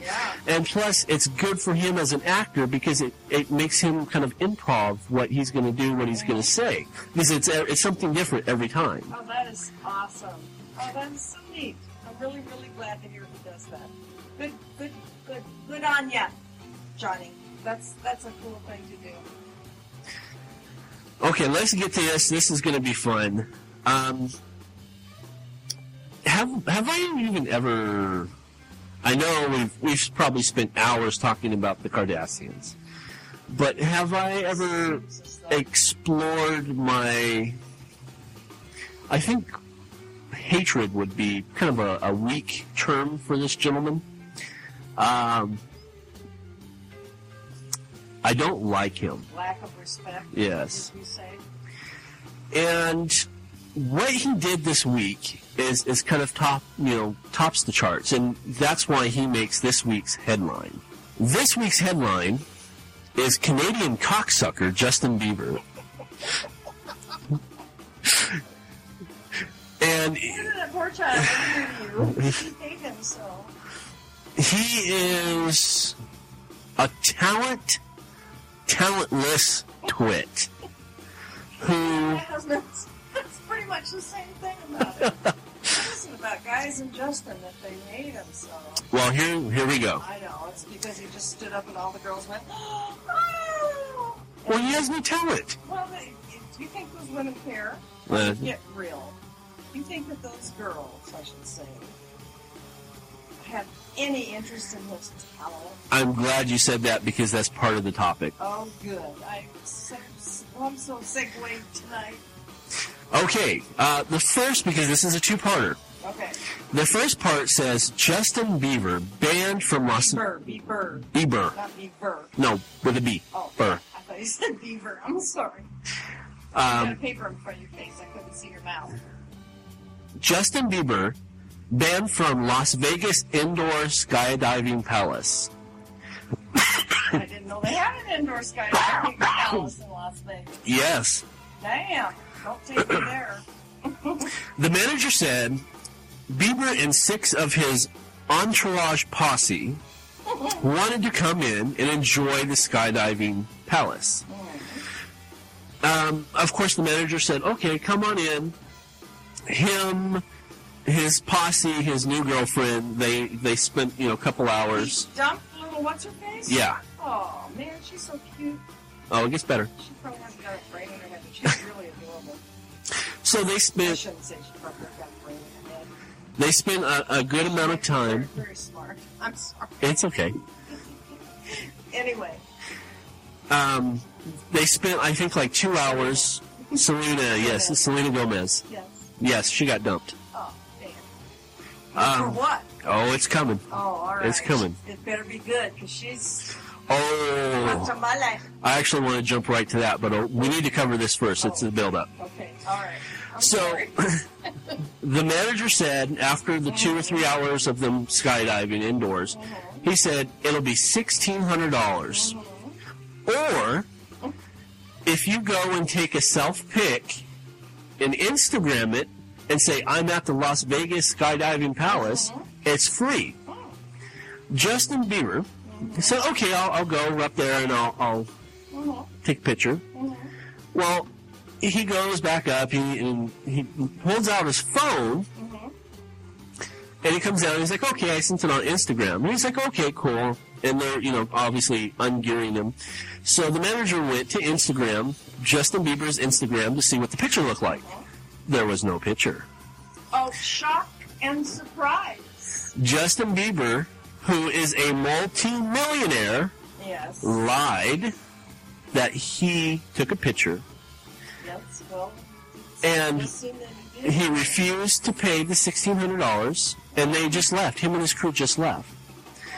So, because of that... Back on entitlement again. Yes, we are. Okay. But because of that, the owner has stepped in and said he doesn't care that Justin Bieber is rich and famous. He is banned for life. He can never go back there. Sounds good to me. I think that's appropriate. Anybody else would be as well. And though, from what I understand, he wasn't really doing a lot of the skydiving. It was his posse that was doing most of the skydiving. He was reported to be in the corner with his new girlfriend. Her name is Jordan Osuna. They were, of course, essentially getting it on in the corner. And from... While they were skydiving? Or... No, they were... No, of course not. And from research, Miss Osuna is a waitress at Hooters. And she... Yes. From what I understand, she was going at it.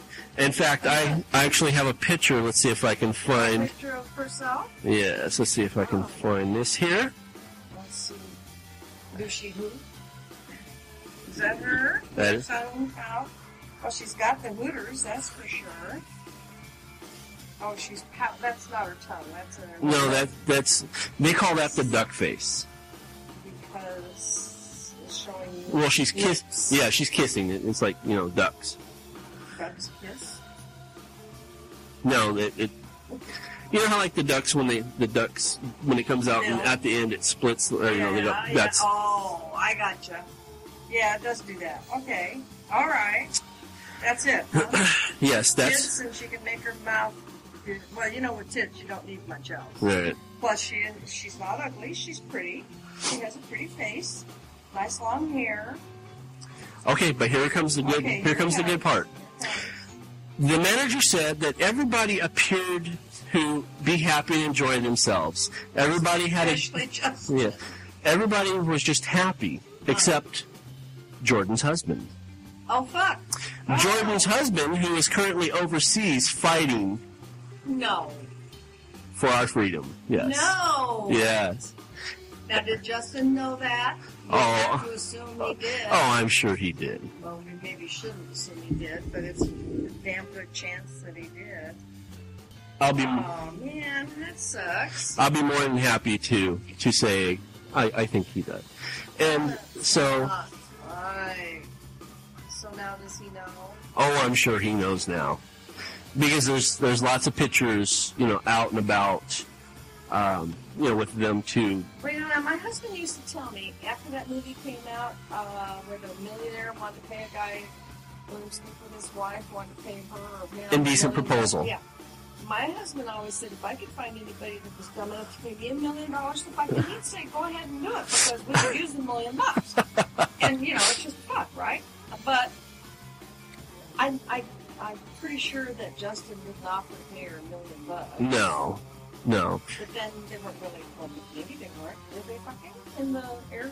How can you do that in a skydiving thing? No, they weren't in it. I mean, side waiting room. right. Thing. They were, from what I understand, There. I'm just, right. Again, the reports say that he went in and he did it for a couple minutes, and him and his girlfriend got out, and they went to, and like I said, the rest of his posse kept in there. On the other hand, sir, whoever you may be, you're probably better off without her. Mr. Osuna. Mr. Osuna, unless she can take his name, which she may have done. In any case, whoever this man is, honey, there are better ladies in the world, and you're probably a good man, and I'm pretty sure you'll find one. Because just because he made a bad choice the first time, there's no excuse to give up. Right. Get in there and keep punching. That sucks, though. That's just not right on so many levels. I mean, I don't, I'm not going to stand here and say... And that's why I say Justin Bieber's the talent... When you're married and shit like that, because God knows I'm not the most pure person in the world. I have my promiscuous moments as well. Howsoever, I think there's a line there that she's crossed. Right. With the husband in the service, in the field, at the same time. I'm sorry, I hate to be judgmental. That's just not right. It's not right. It's not right. And the Bieber, whether he knew or not, we don't know. Right. We don't know for certain that he knew. I mean, he, if they're in Vegas, he could have just picked her up. He could have just met her. He could have been to Hooters. In fact, most likely he did go to Hooters. I mean, he's the kind of guy that would go to Hooters, isn't he? Oh, yeah. I mean, oh dear, now I've done it. Because now all the other guys that are not like Justin Bieber go to Hooters are going to be pissed. Sorry. He is a kind of a guy who might like to go to somewhere like that. You know what? As a guy, I can say... not be PC. I'm trying really hard to be PC, but it's Oh. not easy. As a guy, I'm very you don't go to Hooters for the hamburgers and french fries. Well, this is true. I mean, if you did, you'd go to the Peppermill because they have much better hamburgers and french fries. And possibly even better Hooters, I don't know. Not being a Hooter hunter, I can't say for sure, but there had to be some other motive. Howsoever, it's possible, devil's advocate here, it's possible that he just went to Hooters looking for Hooters, Right. found hers and liked them, okay, and how one thing can lead to, I mean, let's face it, he is who he is. Right. She had to know that, Oh, yeah. He's making the look and she's making the look.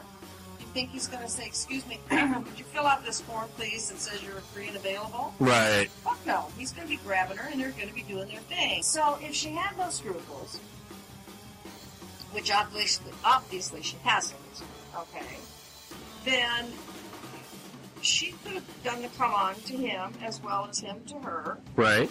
Pardon me. And the whole thing could have taken place at which point there's no way that she's going to say, excuse me, Justin Bieber, you know, everybody in the world fucking knows who you are, Justin Bieber, but I'm married and my husband's in the service, you know. Right. She's not going to go there. She's going to go with him and do her thing. So, in fairness to him, it is possible. Possible. He didn't know. I'm just saying it's possible, but he didn't know. It can't be ruled out. It cannot be ruled out. And until the man tells us that he didn't know or did know, we don't know. And even if he says he did, if he says he didn't know, I'm not going to believe him. But if he said he did know, I believe him. You know, Right. he ain't going to say that. But, no, I don't know. You get my point. Right. My point. Okay, and here's a question, and we're going into the third story of Justin Bieber here. There's more. Okay. Are you familiar with the whole story of him being in Germany with his monkey? With Excuse me? Okay, I'm glad you said that because it's too funny not to tell the whole story. I was hoping you didn't know. Okay, Justin Bieber was on world tour and he was carrying a monkey. He decided that he wanted to tap his inner Michael Jackson, and he had a monkey. He was taking the monkey with him. And when he got to Germany, they're like, "I'm sorry, but you can't take the monkey with you." No country's going to let him bring any animal in without quarantine. Right. You can't even take a fucking poodle into another country without quarantining it, let alone a monkey. So Justin's like, "Okay, well, we'll leave the monkey here, and then on my way back to the States or Canada, wherever he lives, he'll go and he'll pick up the monkey." Yeah. And he goes, "I'm here for how many ever nights stay for the show, and then I'll be back." Well, say that happened on a Monday, and then the following Monday they realized, well, fuck, he hasn't shown up yet. Oops. So they start trying to contact him to come pick up his monkey. I love it. And this has been like almost like a month and a half thing, and the airport security actually filed a press release statement saying that the monkey is now property of the German government, and he will be placed in a petting zoo. Uh-huh. Mm-hmm. On a much more happier note, because Justin Bieber is a douchebag, he was seen with a new monkey at the Las Vegas. No, you're fucking kidding. No, I'm very serious. What do you do? Go, I left my monkey in Germany. Oh, well, I'll just get another one. Exactly what happened. Like when you run over somebody's kid, and it's somebody that's got 14 on welfare as it is, and they go, oh, that's okay, I can make another one. Yes. Yeah, like that. I got it. So, but yes, he was... Justin Bieber's monkey's now at the petting zoo. Yeah, really. I totally got that. Can we actually get that other monkey? Yeah, he went and got another monkey. So... Now I can't pet this monkey. Why do they need monkey? Well, a lot of... Huh? I said he can't pet his monkey. I was going to say, but a lot of Germans can go and pet Justin Bieber's monkey.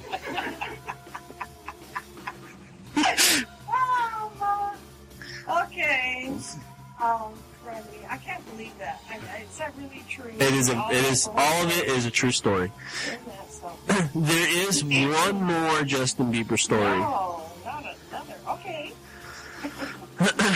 And I think for this episode, we're going to call it Bieber Banger. Bieber Banger. And here I said we shouldn't do any bashing on anybody, but here we are bashing away. Okay. It's Justin Bieber. It's just you and me bashing. Right. Town, there, yeah. Okay, so. If he puts himself up against a public eye, he's going to get bashed. That's what I say. And if you act like a douchebag, you're going to get bashed. If he looks like a douchebag and wax like a douchebag. You're a douchebag. Okay. Okay, so this is the last story of the night. Oh, okay. That's about Justin Bieber. Yeah. Or maybe even all together. Right? Maybe all Out of together. time? Yeah. Okay. Okay, so Justin has a house in California, obviously, Hollywood Hills. And he has received several complaints from different neighbors saying that in the middle of the night, he's taking his expensive sports car and racing it down the street. Now, this is a pedestrian street. Well, it's a street where there may be pedestrians. Well, I've read the article. It called it a pedestrian street. Well, how can it be that's a sidewalk. How can it be a pedestrian street? I don't know. I didn't write the article. Well, anyway. All right, go ahead. So, several complaints about him. Maybe it's not a street. Maybe it's a wide walk or something. I mean, there's got to be something there. Okay, so let's just go straight to where I found this article. Okay. It is from the, what is it? dailymail.co.uk. Okay? And the headline says, Justin runs like a little scared child. Strapping NFL hero Keyshawn Johnson confronts Bieber over reckless driving. You couldn't make it up. It's been alleged that Justin Bieber, 19, was back to his old tricks on Monday night, causing ruckus in his exclusive gated complex by driving his Ferrari at a startling speed. But the twist in this tale is that the 5'7" star is said to have been spotted and then pursued by 6'4" former NFL star Keyshawn Johnson, 40, who was understandably angry about the dangerous behavior. Brilliantly, the father of four, no doubt more comfortable in his own skin than the skinny youth, was driving a modest, eco-friendly Prius when he gave chase, according to TMZ. Bieber ran away like a scared little child, eyewitnesses told the website. A representative of the former Super Bowl champion told ABC News that Johnson gathered up his children playing outside his house when he heard what sounded like a race car screeching past. Johnson, who has 4 children, Keyshawn Jr., Mia, London, and Vince, then got into the Prius and followed Bieber's white Ferrari to the singer's house. When he got there, he knocked on Bieber's car window, but the singer refused to get out, according to Johnson's representative. The report continued. Bieber's security personnel then tried to block Johnson, who finally grabbed Bieber and confronted him about his driving. But Bieber told Johnson that he was not the one behind the wheel, his spokesperson added. Another NFL alumni, Eric Dickinson, backed up his fellow sportsmen in Twitter. I live in Calabasas too, and Justin Bieber needs to slow his ass down. He also told TMZ when seen Justin driving fast around Calabasas before in his Ferrari, it's just not safe. Dickerson added, I don't blame Keyshawn. He's got kids. I don't blame him for trying to get Justin's attention. I would have been the same way. When you're a father, it takes on a whole new meaning. Plus, we got that football mentality. Why didn't he just call the cops and report him? Oh, previous to that, he had. Okay. TMZ are reporting that Beaver is under police investigation for the incident, which is alleged to have taken place at 8 p.m. on Monday night. L.A. County Sheriff spokesman Stephen Whitemore told the website that they received 2 separate calls in different locations in Calabasas community. Johnson remained very, very, very livid about the incident on Tuesday, said the agent. Kishan is taking the situation very seriously, Stanley told TMZ. He wants Justin to slow down and be a responsible neighbor. Johnson was open to working with the ongoing investigation in Bieber's antics, Stanley said. Kishan, a law-abiding citizen, and he'll do whatever it takes to help authorities, he said. The uber-famous teenager has a history of reckless driving. Beaver allegedly drove reckless and then spit on his neighbor and... spit on his neighbor and threatened to kill him. Whitmore told TMZ that the case will be presented to the Los Angeles County District Attorney. But Radar Online are reporting that it is actually Justin's friend Tyler the Creator, a.k.a. Tyler Gregory, who was behind... You can't see it sideways. Kanma. I don't know. Who was behind the wheel. Oh, well, maybe they resemble one another. Although that does look like a Japanese name. I could be wrong. Yeah, I kind of picked up on that, too. So the moral of the story, Justin Bieber's a douchebag. Don't live next door to him. Yes. Is he still a teenager? Yeah, he's 19. Oh, my God. So he's full of himself. Well, that's what too much money too fast will do to a kid that hasn't had time to be taught how to behave himself. This is true. I mean, he's been doing this since he was, what, how young? 16 or 17? Something. Oh, I know. I think he was younger than that. Was he? Yeah, because I remember seeing him on Ellen's show one time, and he was little. I don't know. How long has he been doing this? Do you have a computer? How long has he been doing this? Google. How long has Justin Bieber been doing this? I think he was 11-ish, 12-ish, something like that. Maybe. Or maybe he just acts like that. I don't know. According to Answers.com, there's, believe it or not, a question that actually asks what we're asked. How long has Justin Bieber been famous? The answer?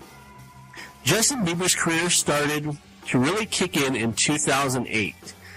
He started getting famous in 2008 when one of his YouTube videos caught the eye of a talent agent.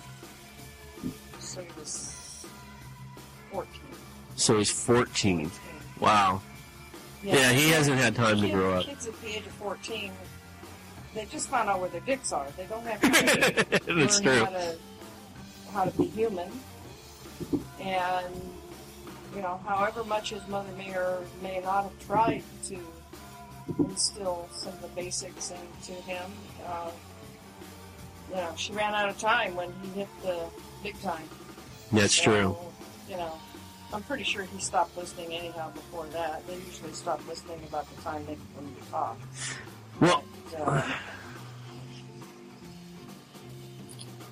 when you don't have, it's when you don't have the wherewithal to be a human being, and you're thrust into that kind of spotlight with that much money and control.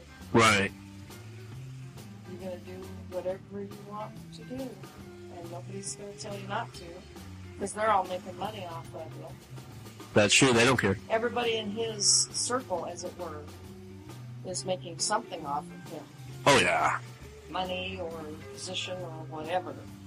Kid hasn't actually got probably a real friend, unless this Tyler Oklahoma is one, and that's possible. I don't know, but I don't know nothing about him. I don't either, but I bet you 50 cents the kid doesn't have any true friends. Oh, yeah. And so, and he certainly isn't listening to anyone. I doubt that he's ever gone to anyone who he respects and said something like, how can I be a better person? You know, because he probably thinks he's got it all that he needs right now. And he's got a lot of money, but we all know that it takes more than money to get by. Unfortunately.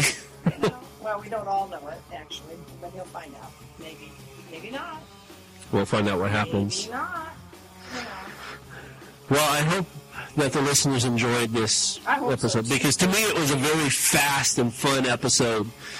And it's, keep the emails coming, especially great emails. Yeah, really, those are... We had some... I mean, we had, within the last hour now, Sadie has another grandchild. You know, so it's... I do, yes. Floyd, baby. Grandma's here, honey. I would bake you cookies, but it's too fucking hot here. It is. Okay? I'm not going to bake anybody cookies. And I love you like a grandson, but no, I'm not going to go there. I'll send you a cookie. All right, for this week, I am David K. Montoya. And I am Miss Sadie Burbank. So you heard what we think, and now you know. Until next week, good night. Good night. I can't stop. Dude, it's been 2 hours. I know. Rob's broken.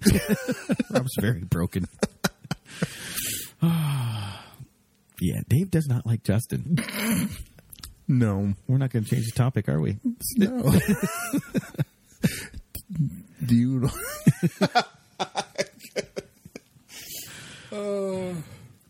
Carry on. Carry on. Keep calm and carry on, or whatever the hell that is. That's right. That's right. But yes, I'm in Dave's boat. I am not a big Justin Bieber fan. I've never liked that little Muppet when he first came out. No. And luckily, I had trained my children enough to like Metallica more than Bieber. So, well, see, I do that with my son. I got one of those Justin Bieber dolls at the clearance aisle, and I hold it in front of him, and he says, "That's cool," and I hit him with it. So now he looks at Bieber and cringes. Flinch. Exactly. Then you hit him 2 for flinching? Yep. Don't flinch. That's right. Yeah. Do you know what we should do? What's that? No, never mind. No, that's an off-mic thing. Carry on. Oh, really? Yeah. There might be legality. Yeah, and we never do off-mic stuff on the mic. That would just be wrong. That would be horrible. Our next episode, Who's the Boss? Number 12, Body Bag. I just like saying it like that. Body bag. Get him a body bag. That's right. From the Karate Kid. That's right. Yeah. Sweep the leg. You got a problem with that? No. What you made? Oh. What you got? Chicken. Look at that. She made us chicken. No, I'm eating the leftover chicken. She's eating all the chicken. Yeah. We should play this episode so we can go wrestle the chicken away from her. I think so. Yeah. You better get to a good spot.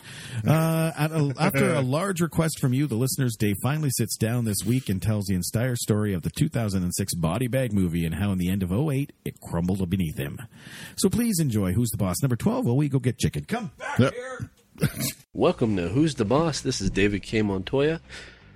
You know, folks, this is actually recorded later than what's going to come out next week. I received a lot of email, and I was really surprised about how many emails I got about this, asking about the Body Bag movie. I guess I've referenced it quite a few times, and I gave kind of a brief history on it here and there, but I guess I've never actually talked about the Body Bag movie. And because of the overwhelming response, I've decided that I'm going to go ahead and I'm going to talk about the Body Bag movie. And I don't know if I'm going to be able to cover everything in an hour's time, but I'm definitely going to try to cover the entire history of what went down, starting with the very beginning to the very last end of it, and I'm going to try to do it in an hour. So here we go. If not, then maybe this will become a two-parter. We'll see what happens. With Body Bag, I was actually brought on board by New Blood Films to co-write the movie. And this was in early part of 2000. I had met who would later become a very good friend of mine for almost 13 years now, Alan Russo. And we collaborated on a comic book, I believe. I think it was a comic book first, and then no. I'm sorry.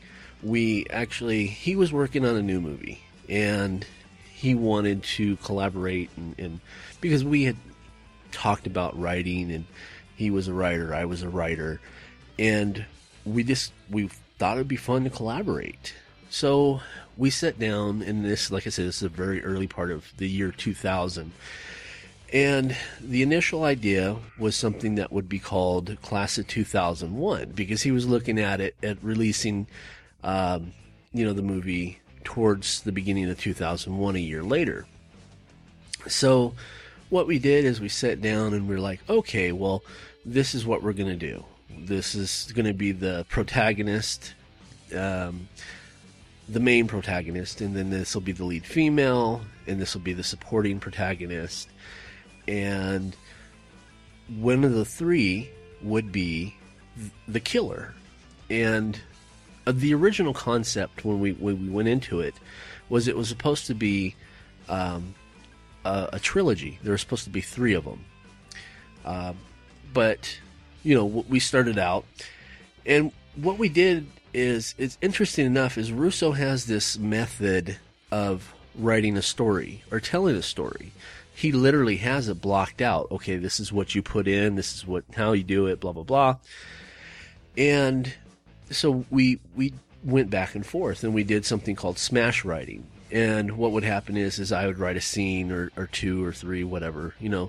I'm much more long-winded than he is when it comes to writing, especially dialogue. He likes his dialogue like really hot and simple to the point, as where, I could probably do like a Kevin Smith movie and do a whole 2 hour of just conversation. And we went back and forth, and we followed the outline of what, his guide to making a good scary movie is, or a horror movie. And initially, when we first started writing, these guys were supposed to be in the last year of high school. And as we're writing, we're coming up with the story. It's kind of, fleshing itself out. And I remember we were talking, and we came up with a really great idea. And what the idea was to point to all these, these different 3 characters. Now, just to kind of, because I'll probably start using their names, so let me explain these 3 characters. The main 3 characters in the movie is Jason, who is the lead protagonist. He comes from a big city. He moves to a small southern city. He's been there for a while. You find out that his mom has passed away. He lives with his stepdad. He's kind of a troublemaker, trying to find his own identity. And his name is Jason. Then you have the lead female. Her name is Dawn. Now, Dawn is also a person that has moved from a big city to this same small local town. It's just a small southern town. And you're trying to figure out who she is, because she's very chameleon-like. She may act one way to one person, then act the other way to another person, and then she acts totally different to Jason, who ends up becoming her love interest. So that's Dawn. And then the third final character, though I say he's a supporting character, he's a very strong character in the movie. His name is Bruce. And he's the lead detective of trying to figure out who is making these, who's doing the killings. So when we started writing the script, we knew that one of these 3 characters was the main killer. But we decided it would be fun that we would literally purposely point fingers in the storytelling at these people. And we knew kind of who the original, because it did change, who the killer was, and then we'd go and we put all these wrong bits of information saying, okay, it was Bruce that was the killer. And then in the next scene, we would change it up and we'd say, okay, it's Don. Don's the killer. And then again in the final, or not the final scene, but then in the next scene, okay, it's Jason. Jason's the killer. And we did this all through the script, so just to keep people guessing, because we were writing the information as if they were the killer, even though we knew who the killer was. We were putting wrong information in there just to keep the people guessing. And by the time we finished the script, I felt that it was a little too strong. There's some strong sexual orientation to it, and I felt that for the characters, the way that I wrote the characters, I felt that they were more mature than like 17, 18-year-old kids. So I convinced Russo to change it to that they were in college. So now now they're more college kids. They're more closer to maybe 20s than if they were 17, 18. And I think that would be more acceptable. And we took it out of a high school environment and we put it into a college environment. And as we were talking, he's like, well, that kind of defeats the purpose of the title, because these people are supposed to graduate in 2001, the high school class of 2001. He's like, well, let's change the title. So we sat down and we were writing all these different titles to what they call the movie. And I remember in the background there was a TV on, and I heard this rap song, and it went something like, don't mess with the wolf pack, or you might end up in a body bag. And I said, oh, what about body bag? And what we can do, instead of saying body bag 1, body bag 2, body bag 3, because it's supposed to be a trilogy, we'll just call the first one body bag 1, plural, or 1 single. Then the second one we'll call it body bagged with an ED, meaning plural 2. And then the last one we'll call it body bags, multiple, or 3. And so we decided that we would call the movie Body Bag. And we finished the script, I think it was at the beginning of May, I think. Or did we start shooting in May? I don't remember. It was neither beginning of April or beginning of May is when we finished the script. And then like a month later, Russo started shooting.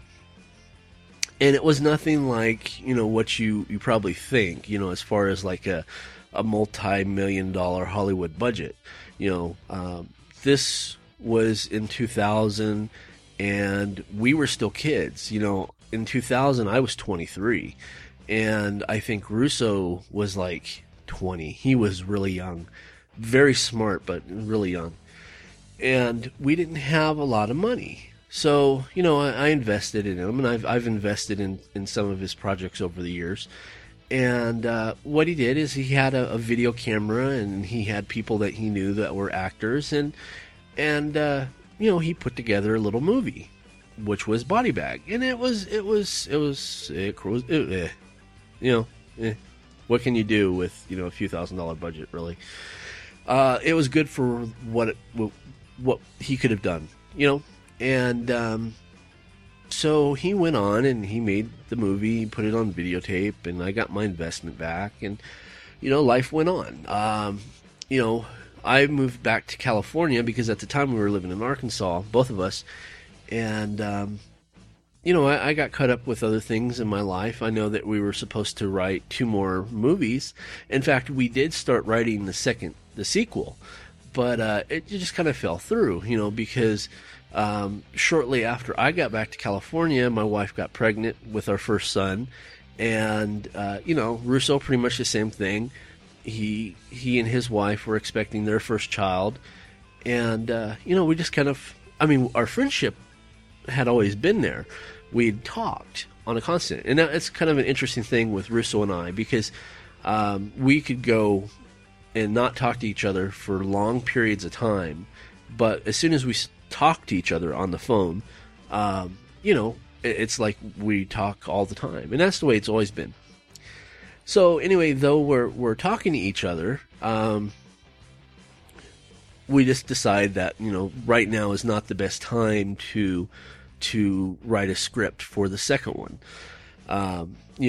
Because with Russo, shortly thereafter, his kid was born, and things started getting rocky with him, and unfortunately, a few years later, it led to him getting divorced from his first wife, and with me, I'm still with the same person that I've been with since high school, and we were learning how to be parents and how to rework life with an extra mouth to feed, and we just kind of went our separate ways. I mean, we did come back a few years later, and we this isn't really part of the story, but I guess it's necessary. After we wrote the Body Bag script, we decided to do a comic book called Smash, and we had done several issues of Smash while we were there in Arkansas. And then, like I said, I moved back to California, and so there was internet, but it wasn't as readily available as, anybody can get online. I can get online any time of the day now because of smartphones. Anybody can. But back then, in the early part of 2000, that wasn't so. And so the communication was more verbal, telephone calls and stuff. And, so we actually stopped doing that. And then some years later, we still had internet. I don't think he had internet at the time. So we were doing a lot of phone calls, a lot of actually mailing, snail mail the script, and we wrote some more scripts for Body Bag. And after which, we actually stopped talking, and there was no fight or anything like that. We just kind of got caught up in our own lives, and we stopped talking for about a year or so. And what was it? 2006. Russo called me, and he's like, dude, would you be interested in rewriting the script? I think I got a good backer. I think we could really make this movie the way that we really wanted to make it back then. And I was like, okay, let's do this. So I ended up rewriting the script. Now, I left a lot of stuff from the original script in there, and I just kind of expanded it, because I think the original movie was really a short movie. This one was supposed to be at least, a feature length, nothing more than nothing less than 90 minutes. So I went in and I went in and rewrote the script, and I added more detail and kind of really fluffed the characters, because by this time I was in my late 20s. And as a writer, the older you get, the better of a writer you get. Well, shit, the older you get, the better anything you get, And so I rewrote the script and sent it back and forth to Russo, and he loved what I was doing. He loved some of the comedic stuff that I was putting in there, and I finished the rewrite. Well, during this time, my company, Dark Myth Production Studios, was doing really, really well. And I know that Russo lost his backer and he was having some financial troubles. So I told Russo, I said, let me buy the script. Let me buy the rights. You're part of the rights. And we'll just go from there, and I'll make the movie. I'm here in California. I have more access to things than what you are. I think he was out in Florida at the time. And he's like, okay, so I purchased the rights, the movie rights, and started moving forward and making this movie myself. And I continued to write the script, just continued to fluff it, just make it a solid story. And once I finished that, then I went into casting. And casting took a long time. I kind of knew what I wanted to do as far as who, well, not who, but the what they look like, the characters. You know, I had a good idea of what I was going to have them look like.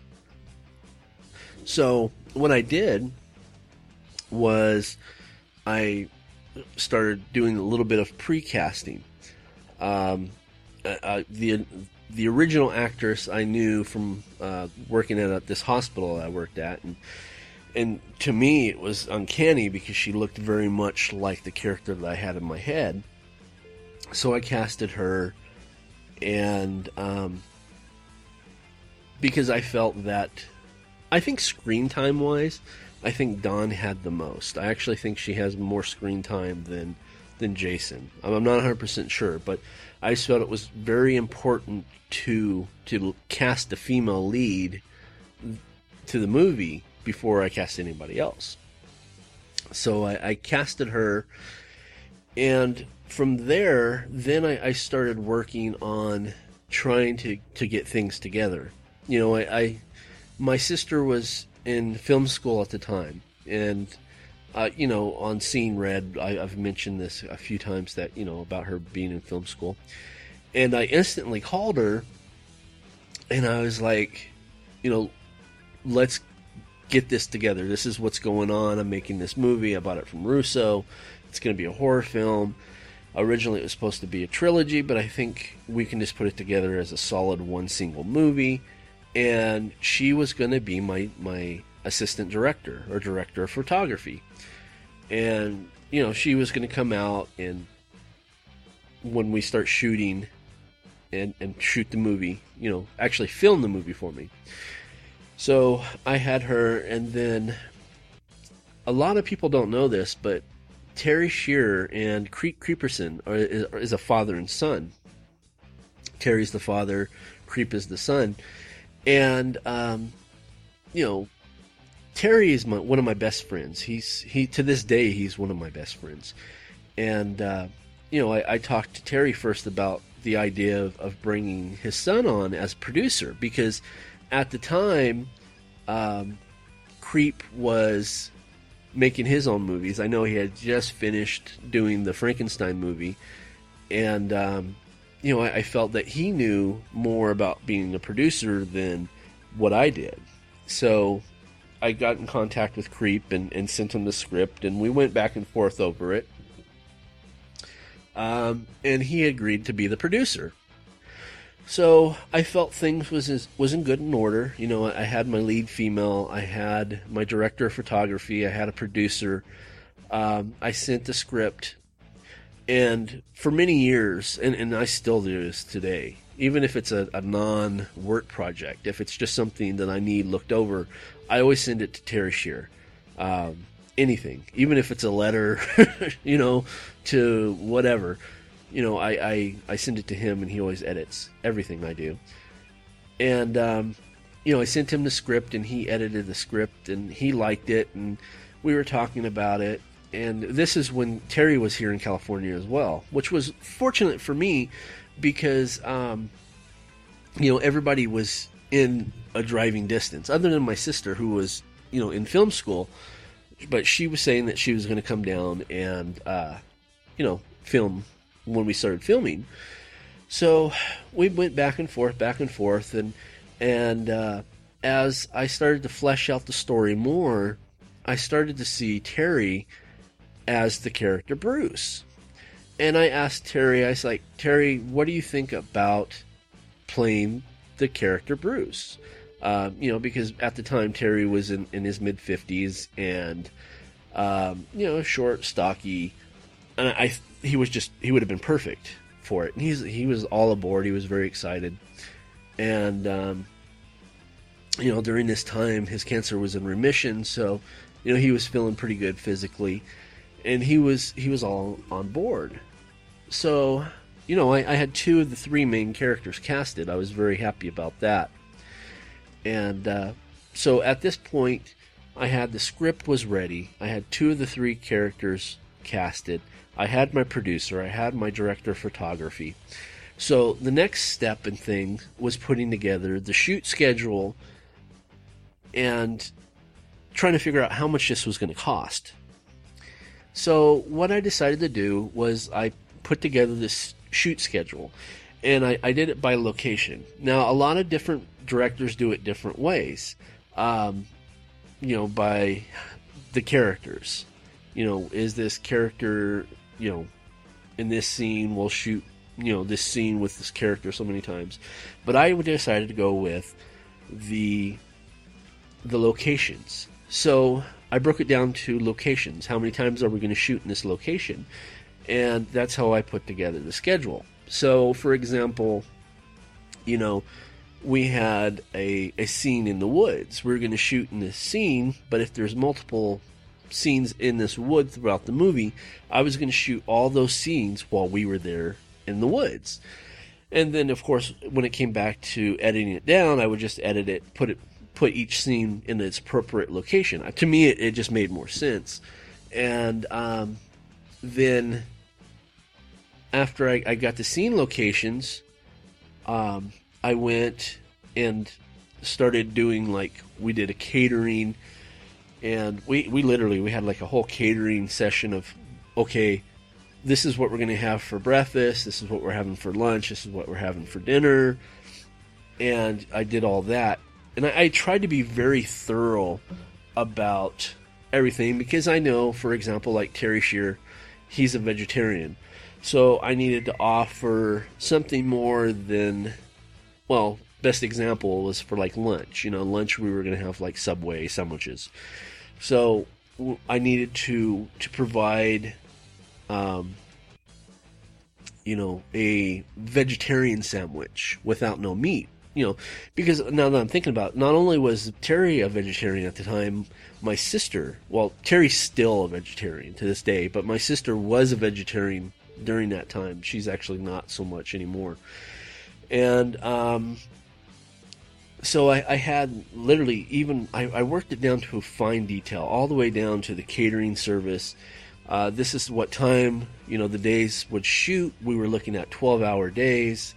It wasn't going to be something easy. I knew it wasn't going to be something easy, but I was hoping it was going to be more fun than anything. And so from that point, I had the whole package together, which was nice, because now I just had everything together. And so I decided that, let's see how much this was going to cost me. And I broke it down, and during 2006, 2007, I think it was going to cost me $10,000 to $15,000. And I decided that I was going to raise the money myself. And at the time, I was working at a hospital, and I've mentioned this before, and all the podcasts that I've done so far, I still work at a hospital, but it was a different hospital, and I only work 2 days a week at this hospital that I'm at now. But prior to that, I was actually working at another hospital, and I was working 10 to 13 days every 2 weeks. So pretty much what I was working, I would work 5 on, 2 off, 5 on, 2 off. And people were like, that's not too bad. But they were 12.5-hour shifts. So over the course of time, to make that part, a very long story, I can break this down and say that, working every single day for I don't know how many months, I ended up raising the money to shoot the film. I had the money. And during that process, once I had money in hand, it was very easy to get credit cards. I have very good credit. So I was, getting credit cards and whatnot, and that was kind of adding to the financing as well. So I started buying the props and the camera and stuff like that. And as I was doing that, then I shifted gears and went into casting. Now, what I did with casting is I took the entire script and I just started cutting the characters' names out. Every time a person had a dialogue, I just added it onto the list.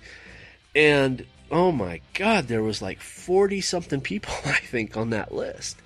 And I was like, wow, because I have to cast 40 something people. So I spent the next like 3 months casting, and found a lot of them were like extra roles with very minimal dialogue, if there was any dialogue at all. And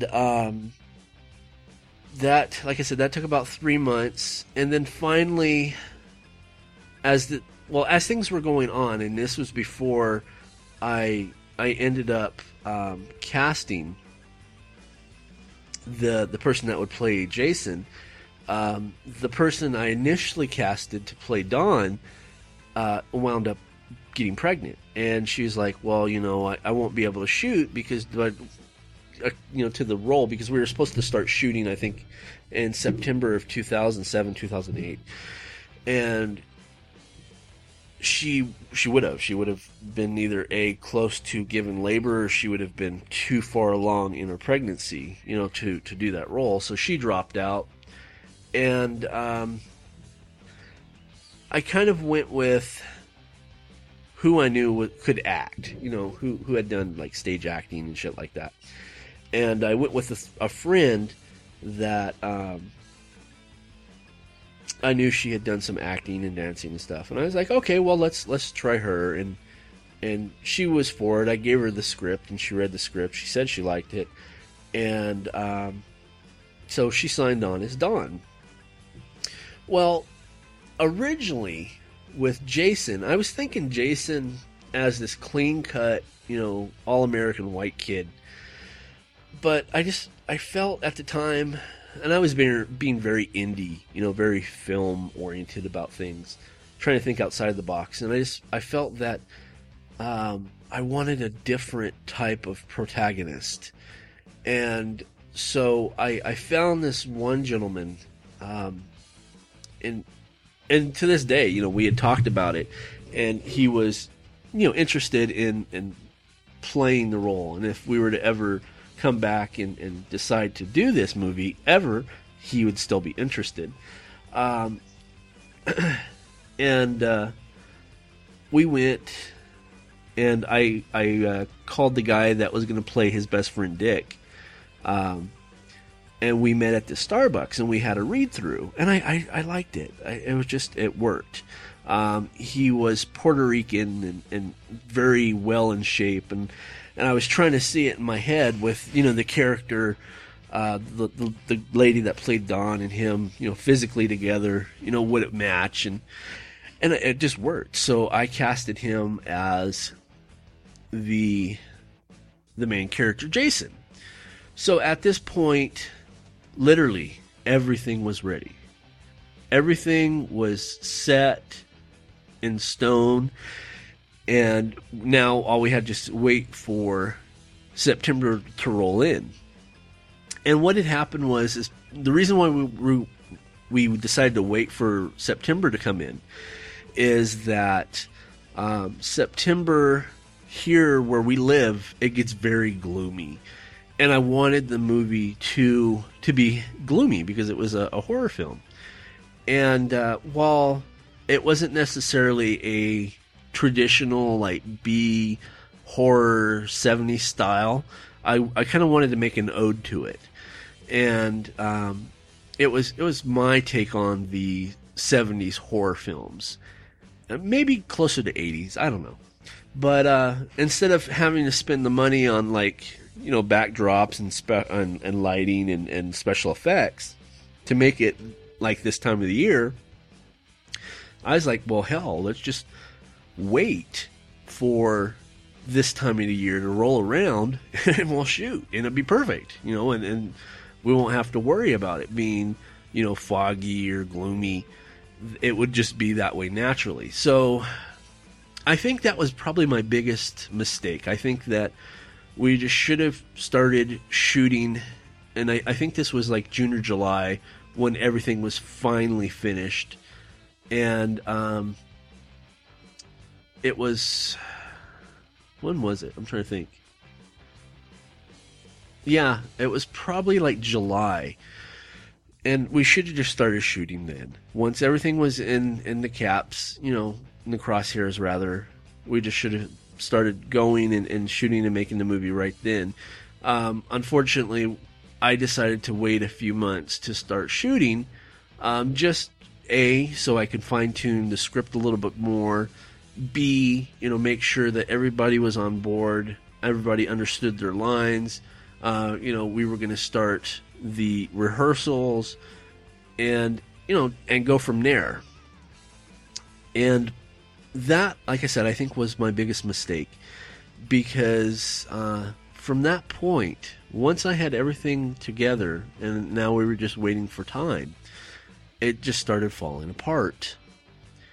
And what initially happened was, what was the first thing? Let me see. The first thing is towards the end of the script, there's a nightmare sequence with a doctor and a nurse, and a good friend of mine, Ahmed, he was going to play the doctor. And a nurse that I knew, an actual RN nurse, was going to play the nurse. And so I casted them, and towards while we were waiting, trying to get everything together and start the rehearsals, I gave everybody the casting list. Okay, these are the people that are going to be these people. Well, unfortunately, I didn't realize that he actually had a relationship with this nurse that ended horribly. I never knew. And he's like, well, I'm not going to do this scene if she's the nurse. And I didn't really want to change the nurse, because she just has this natural look that would have fit in a nightmare. And I didn't want to change it. So I was like, okay, you know what? I've got time. I'm going to sit down. I'm going to write you a specific role. And so I created the dean of the college. And it was completely with Ahmed in mind. And I wrote him really dastardly, because he said, I want to be a dastardly character. So I was like, okay, that's cool. Those are always fun to write. So I went and wrote him his own kind of scene, and then I tried to go out and recast for the doctor. I can't remember who I recasted as the doctor off the top of my head, but I did. And, and made Ahmed the dean. Well, at this point, we were getting ready to start rehearsals, and I remember coming back to Ahmed, and he told me, you know what, dude, I can't do the movie. I can't do the movie. And I was like, fuck, man. Okay, well, I just wrote all these scenes for you specifically, so now I've got to go and recast. So I went and found this guy. He's a friend of mine, kind of a new friend, and his name was Ron. He was a few years older than me. I was in my late 20s. He was probably in his mid-30s. He's probably about my age now. And I casted him. I told him, I said, do you mind being this, like, greasy, dirty character? And he's like, no, that's cool, And so I casted him. And as we were doing things, I went back in and changed it, because I made some scene specifics with the script, for Ahmed, so I had to go back in there and change it for Ron. And then at that time, as I was working with Ron, I brought in another lady. Her name was Roman, and she was going to do the special effects and make up special effects and whatnot. And so we started working on that. We started I was the one drawing it up. I was like, okay, this is what I'm seeing, as far as, like, this is what the blood looks like off the character's face. This is how I'm going to, do it. This is how the head looks when it falls to the ground, that kind of thing. And so I gave her the money, and she started buying, the stuff to make the special effects. So I was working on that. And during this time, I think Russo was, I think he was still in Florida at the time. I can't remember if he moved to Indiana, because his second wife, he had married, and he was now with his second wife, who was from Indiana. And I can't remember if he was still in Florida or if he was in Indiana at the time. But anyway, he told me, he's like, dude, I can't come out there, because I wanted him to come out here in California. And there was a specific scene that we wrote together that I kept in the original, from the original script into this script. And it's called the Vato and Stoner scene. And the Vato and Stoner scene was written specifically for Russo and I. Russo was supposed to be the stoner. I was supposed to be the Vato. It was kind of a combination of Bill and Ted, one of the characters from Bill and Ted, and Cheech and Chong. That was kind of the scene specific on it.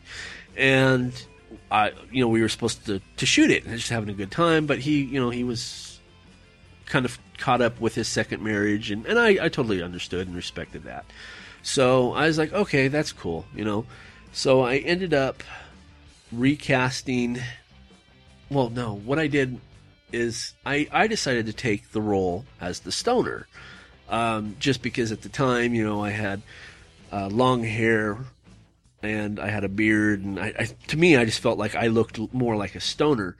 And a good friend of mine, Rich, he had that Vato look, and I gave him the script, and I was like, you want to shoot this scene with me? And he was like, yeah, that's cool, and so we practiced the lines, and we were going to do the Vato and Stoner scene. But at this point, this was kind of when I lost contact with Russo. I didn't hear nothing else from him. He just went off and did his own personal thing, which was not that big of a deal. And so more time is rolling around, and we're trying to get more stuff organized for the shoot. Trying to get the last minute props. We're looking at, costumes, what we're going to do with special effects. It was really fun. I mean, I won't lie, it was very fun. But truth be known is I was doing too many things by myself. I should have brought more people into the project as, assistants or helpers or producers or whatever they would have done. But I had such a large dream of what the script was supposed to be like that I micromanaged everything. I literally, everything from casting to special effects to, like I said, catering. I was in charge, and I oversaw everything. And that literally made me seriously sick. I remember, what was it? Like August, right a month before we were starting to plan to start shooting, I was really ill. And, the doctor said, you know what, you're dehydrated, you're fatigued, you need some time. So I took like a week and a half off and just kind of tried to recover, but it made me really sick. And, even at that, it was still hard to try not to work on anything, because at the time, not only was I working with the movie, but, we were still putting out a monthly magazine, the World of Myth magazine. We were putting out monthly. We had just purchased Erotica magazine. We were putting out 2 books. So, oh my God, I was really super busy during that time. And it was kind of hard to not do anything for that week and a half. But at least I didn't really work with the movie. I just kind of took a break from the movie. Though I still worked on everything else, I took a break from the movie. And, so as time was coming closer to start shooting, we were getting ready to do our rehearsals. Because my game plan is I was going to start rehearsing at least 2 weeks before we start shooting, because that way, 2 weeks I felt was enough time for them. Well, number one, they all had their script months prior, so they should have been rehearsing by themselves, for those months. But then they should have been comfortable by the time they got to rehearsals with the material that they were supposed to deliver, as far as acting wise. And then the other 2 weeks was supposed to be that this was the transition to deliver the material to the not the co-host, but the co-actor, co-star, whatever you want to call it, where all the actors got together, they were delivering their dialogue and doing the scene, becoming comfortable with the people that they were going to work with for the next, few weeks, as we shot this movie. So we made that transition, and a few weeks more passed, and literally we were one week before we started shooting. I was so excited, guys. I mean, I have done a lot of stuff that I've always wanted to do. I've made comic books. I've been in books. I've published books. I've been in calendars. My artworks. Everything I've pretty much ever wanted to do, I've done already. To be completely truthful with you. And I felt that this was just the next step of what I was doing, was that I was going to make this movie. Because I've always been a fan of film. And to make a movie would just be the ultimate thing. And so, anyway, we were getting ready to start filming. And literally 1 week before we started filming, the lady that was going to be Dawn, she came up to me and she's like, I need you to rewrite the script. And I'm like, well, what do you mean rewrite the script? And she's like, well, my boyfriend read the script and there's some sex scenes and he wants those taken out. And I'm like, okay, you know what? We can do without the sex scenes. That's all right. That's not that big of a deal. And so I thought the incident was diverted. But then the following day, she came back and she goes, he was reading it some more and he wasn't too comfortable with the fact that how much the characters Jason and Dawn were hanging on each other. Can there be some space between the two? And my rebuttal was that, they were a new couple. And in reality, when you are with somebody for the very first time, that passion and lust and all that shit is very high. You're hanging on each other, essentially. Especially, within the first, what? Well, they say for the first 2 years you really get that feeling. But, this takes place during the first 13 days of their relationship. So they've only been together for like a week or 2 weeks. So they're going to be hanging on each other. And I felt that if they weren't hanging on each other, it wouldn't have been believable. And so I was like, no, I'm not willing to compromise that. No. And she's like, okay. Well, then the third day she came back and literally we were down to less than a week to start shooting. And she's like, you know what? I can't do this. I can't do this role. And mind you, she had been casted for like 5 months, dude. And,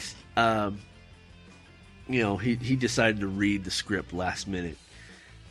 And so she dropped out.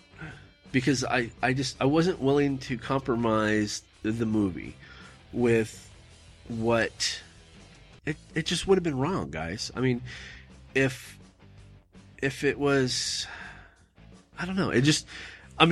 I tried to make it with the script. I tried to make it as much believable as possible. And I don't know why I'm shooting here, but there's a piece in the script where Terry was going to play Bruce, and he was supposed to walk up to this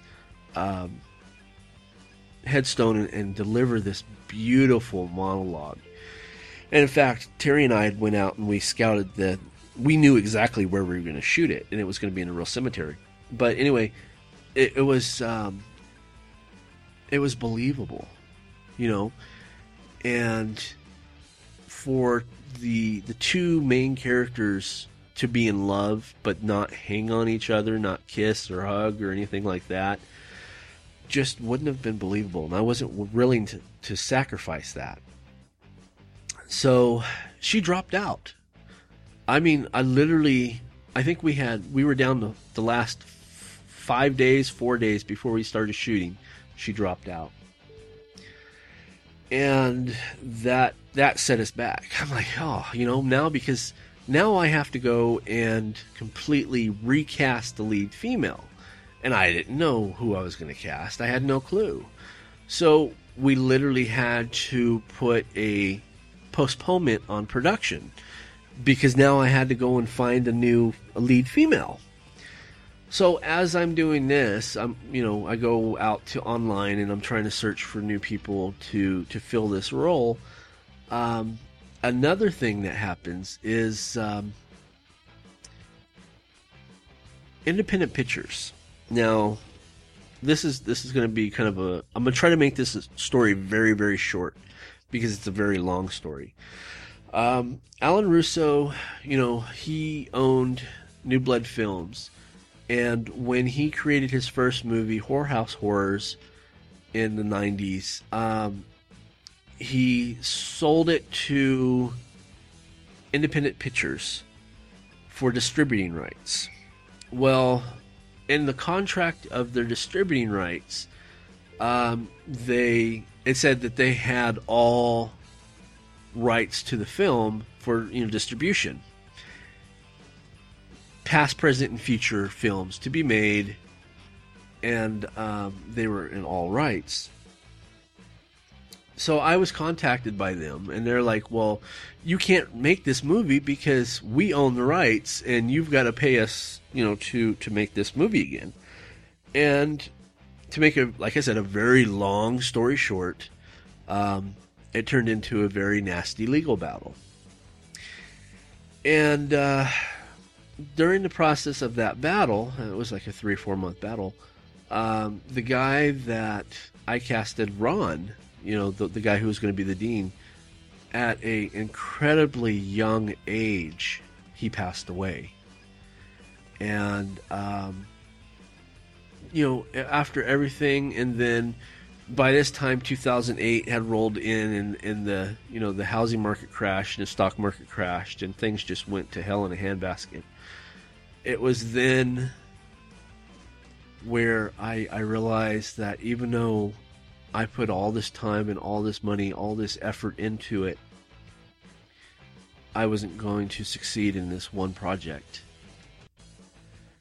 And I went to the board of directors, and I said, you know what, guys, I can't believe I'm actually going to say this, but we need to cancel Body Bag. And, especially with the market falling out and people losing their monies, and it was just not a good thing. We felt that in order to keep the company afloat, we could, redirect some of that money, take stuff back and redirect that money back into the company and keep the company afloat. And so the board of directors and I decided and agreed that we were going to cancel Body Bag. And then we put out a statement saying that was it. We canceled Body Bag. And it was so hard. I mean, it still hurts when I think about it to this day, because we were making so much news. I remember there was a news article on the World of Myth. Someone had found a news article. I didn't even know about it until I seen it on the forum of the World of Myth. And Yahoo Movies had, talked about this project, our project, Body Bag. And I was like, wow, And then I think Entertainment Weekly did a piece about it, and we were on Dread Central and all over the internet. There was buzz, and for the first time ever, to be honest with you, because I've always prided myself that I was the person that if I said I was going to go out and do it, then by God in heaven, I was going to do it. And I've always been that way. And that was the very first time in my life that I did not succeed. I failed. And I don't know. That was it. After we canceled Body Bag, that was the end of it. You know, there was nothing left to do. We just walked away from it and said, okay, it is what it is, and we try to learn from our mistakes. So there you have it, folks. I was actually able to tell you the entire story. I know I left a lot of stuff out. Well, actually, I didn't leave a lot of stuff out. I actually went in and cut like almost a half an hour out in the editing process. But that's it. That's the story of Body Bag, and it's short, and that pretty much tells you everything that you need to know. So that's it for this week, folks. I am David K. Montoya, and come back next week as we continue to search for the answer to the age-old question of who's the boss. Good night, folks. Have a great week. For such a tiny creature, she punches hard. I know. She gets in those little holes. We couldn't get it. Those little tiny fists. They're like needles. Stop it. I got a freaking tattoo now. Yeah, no chicken either. No.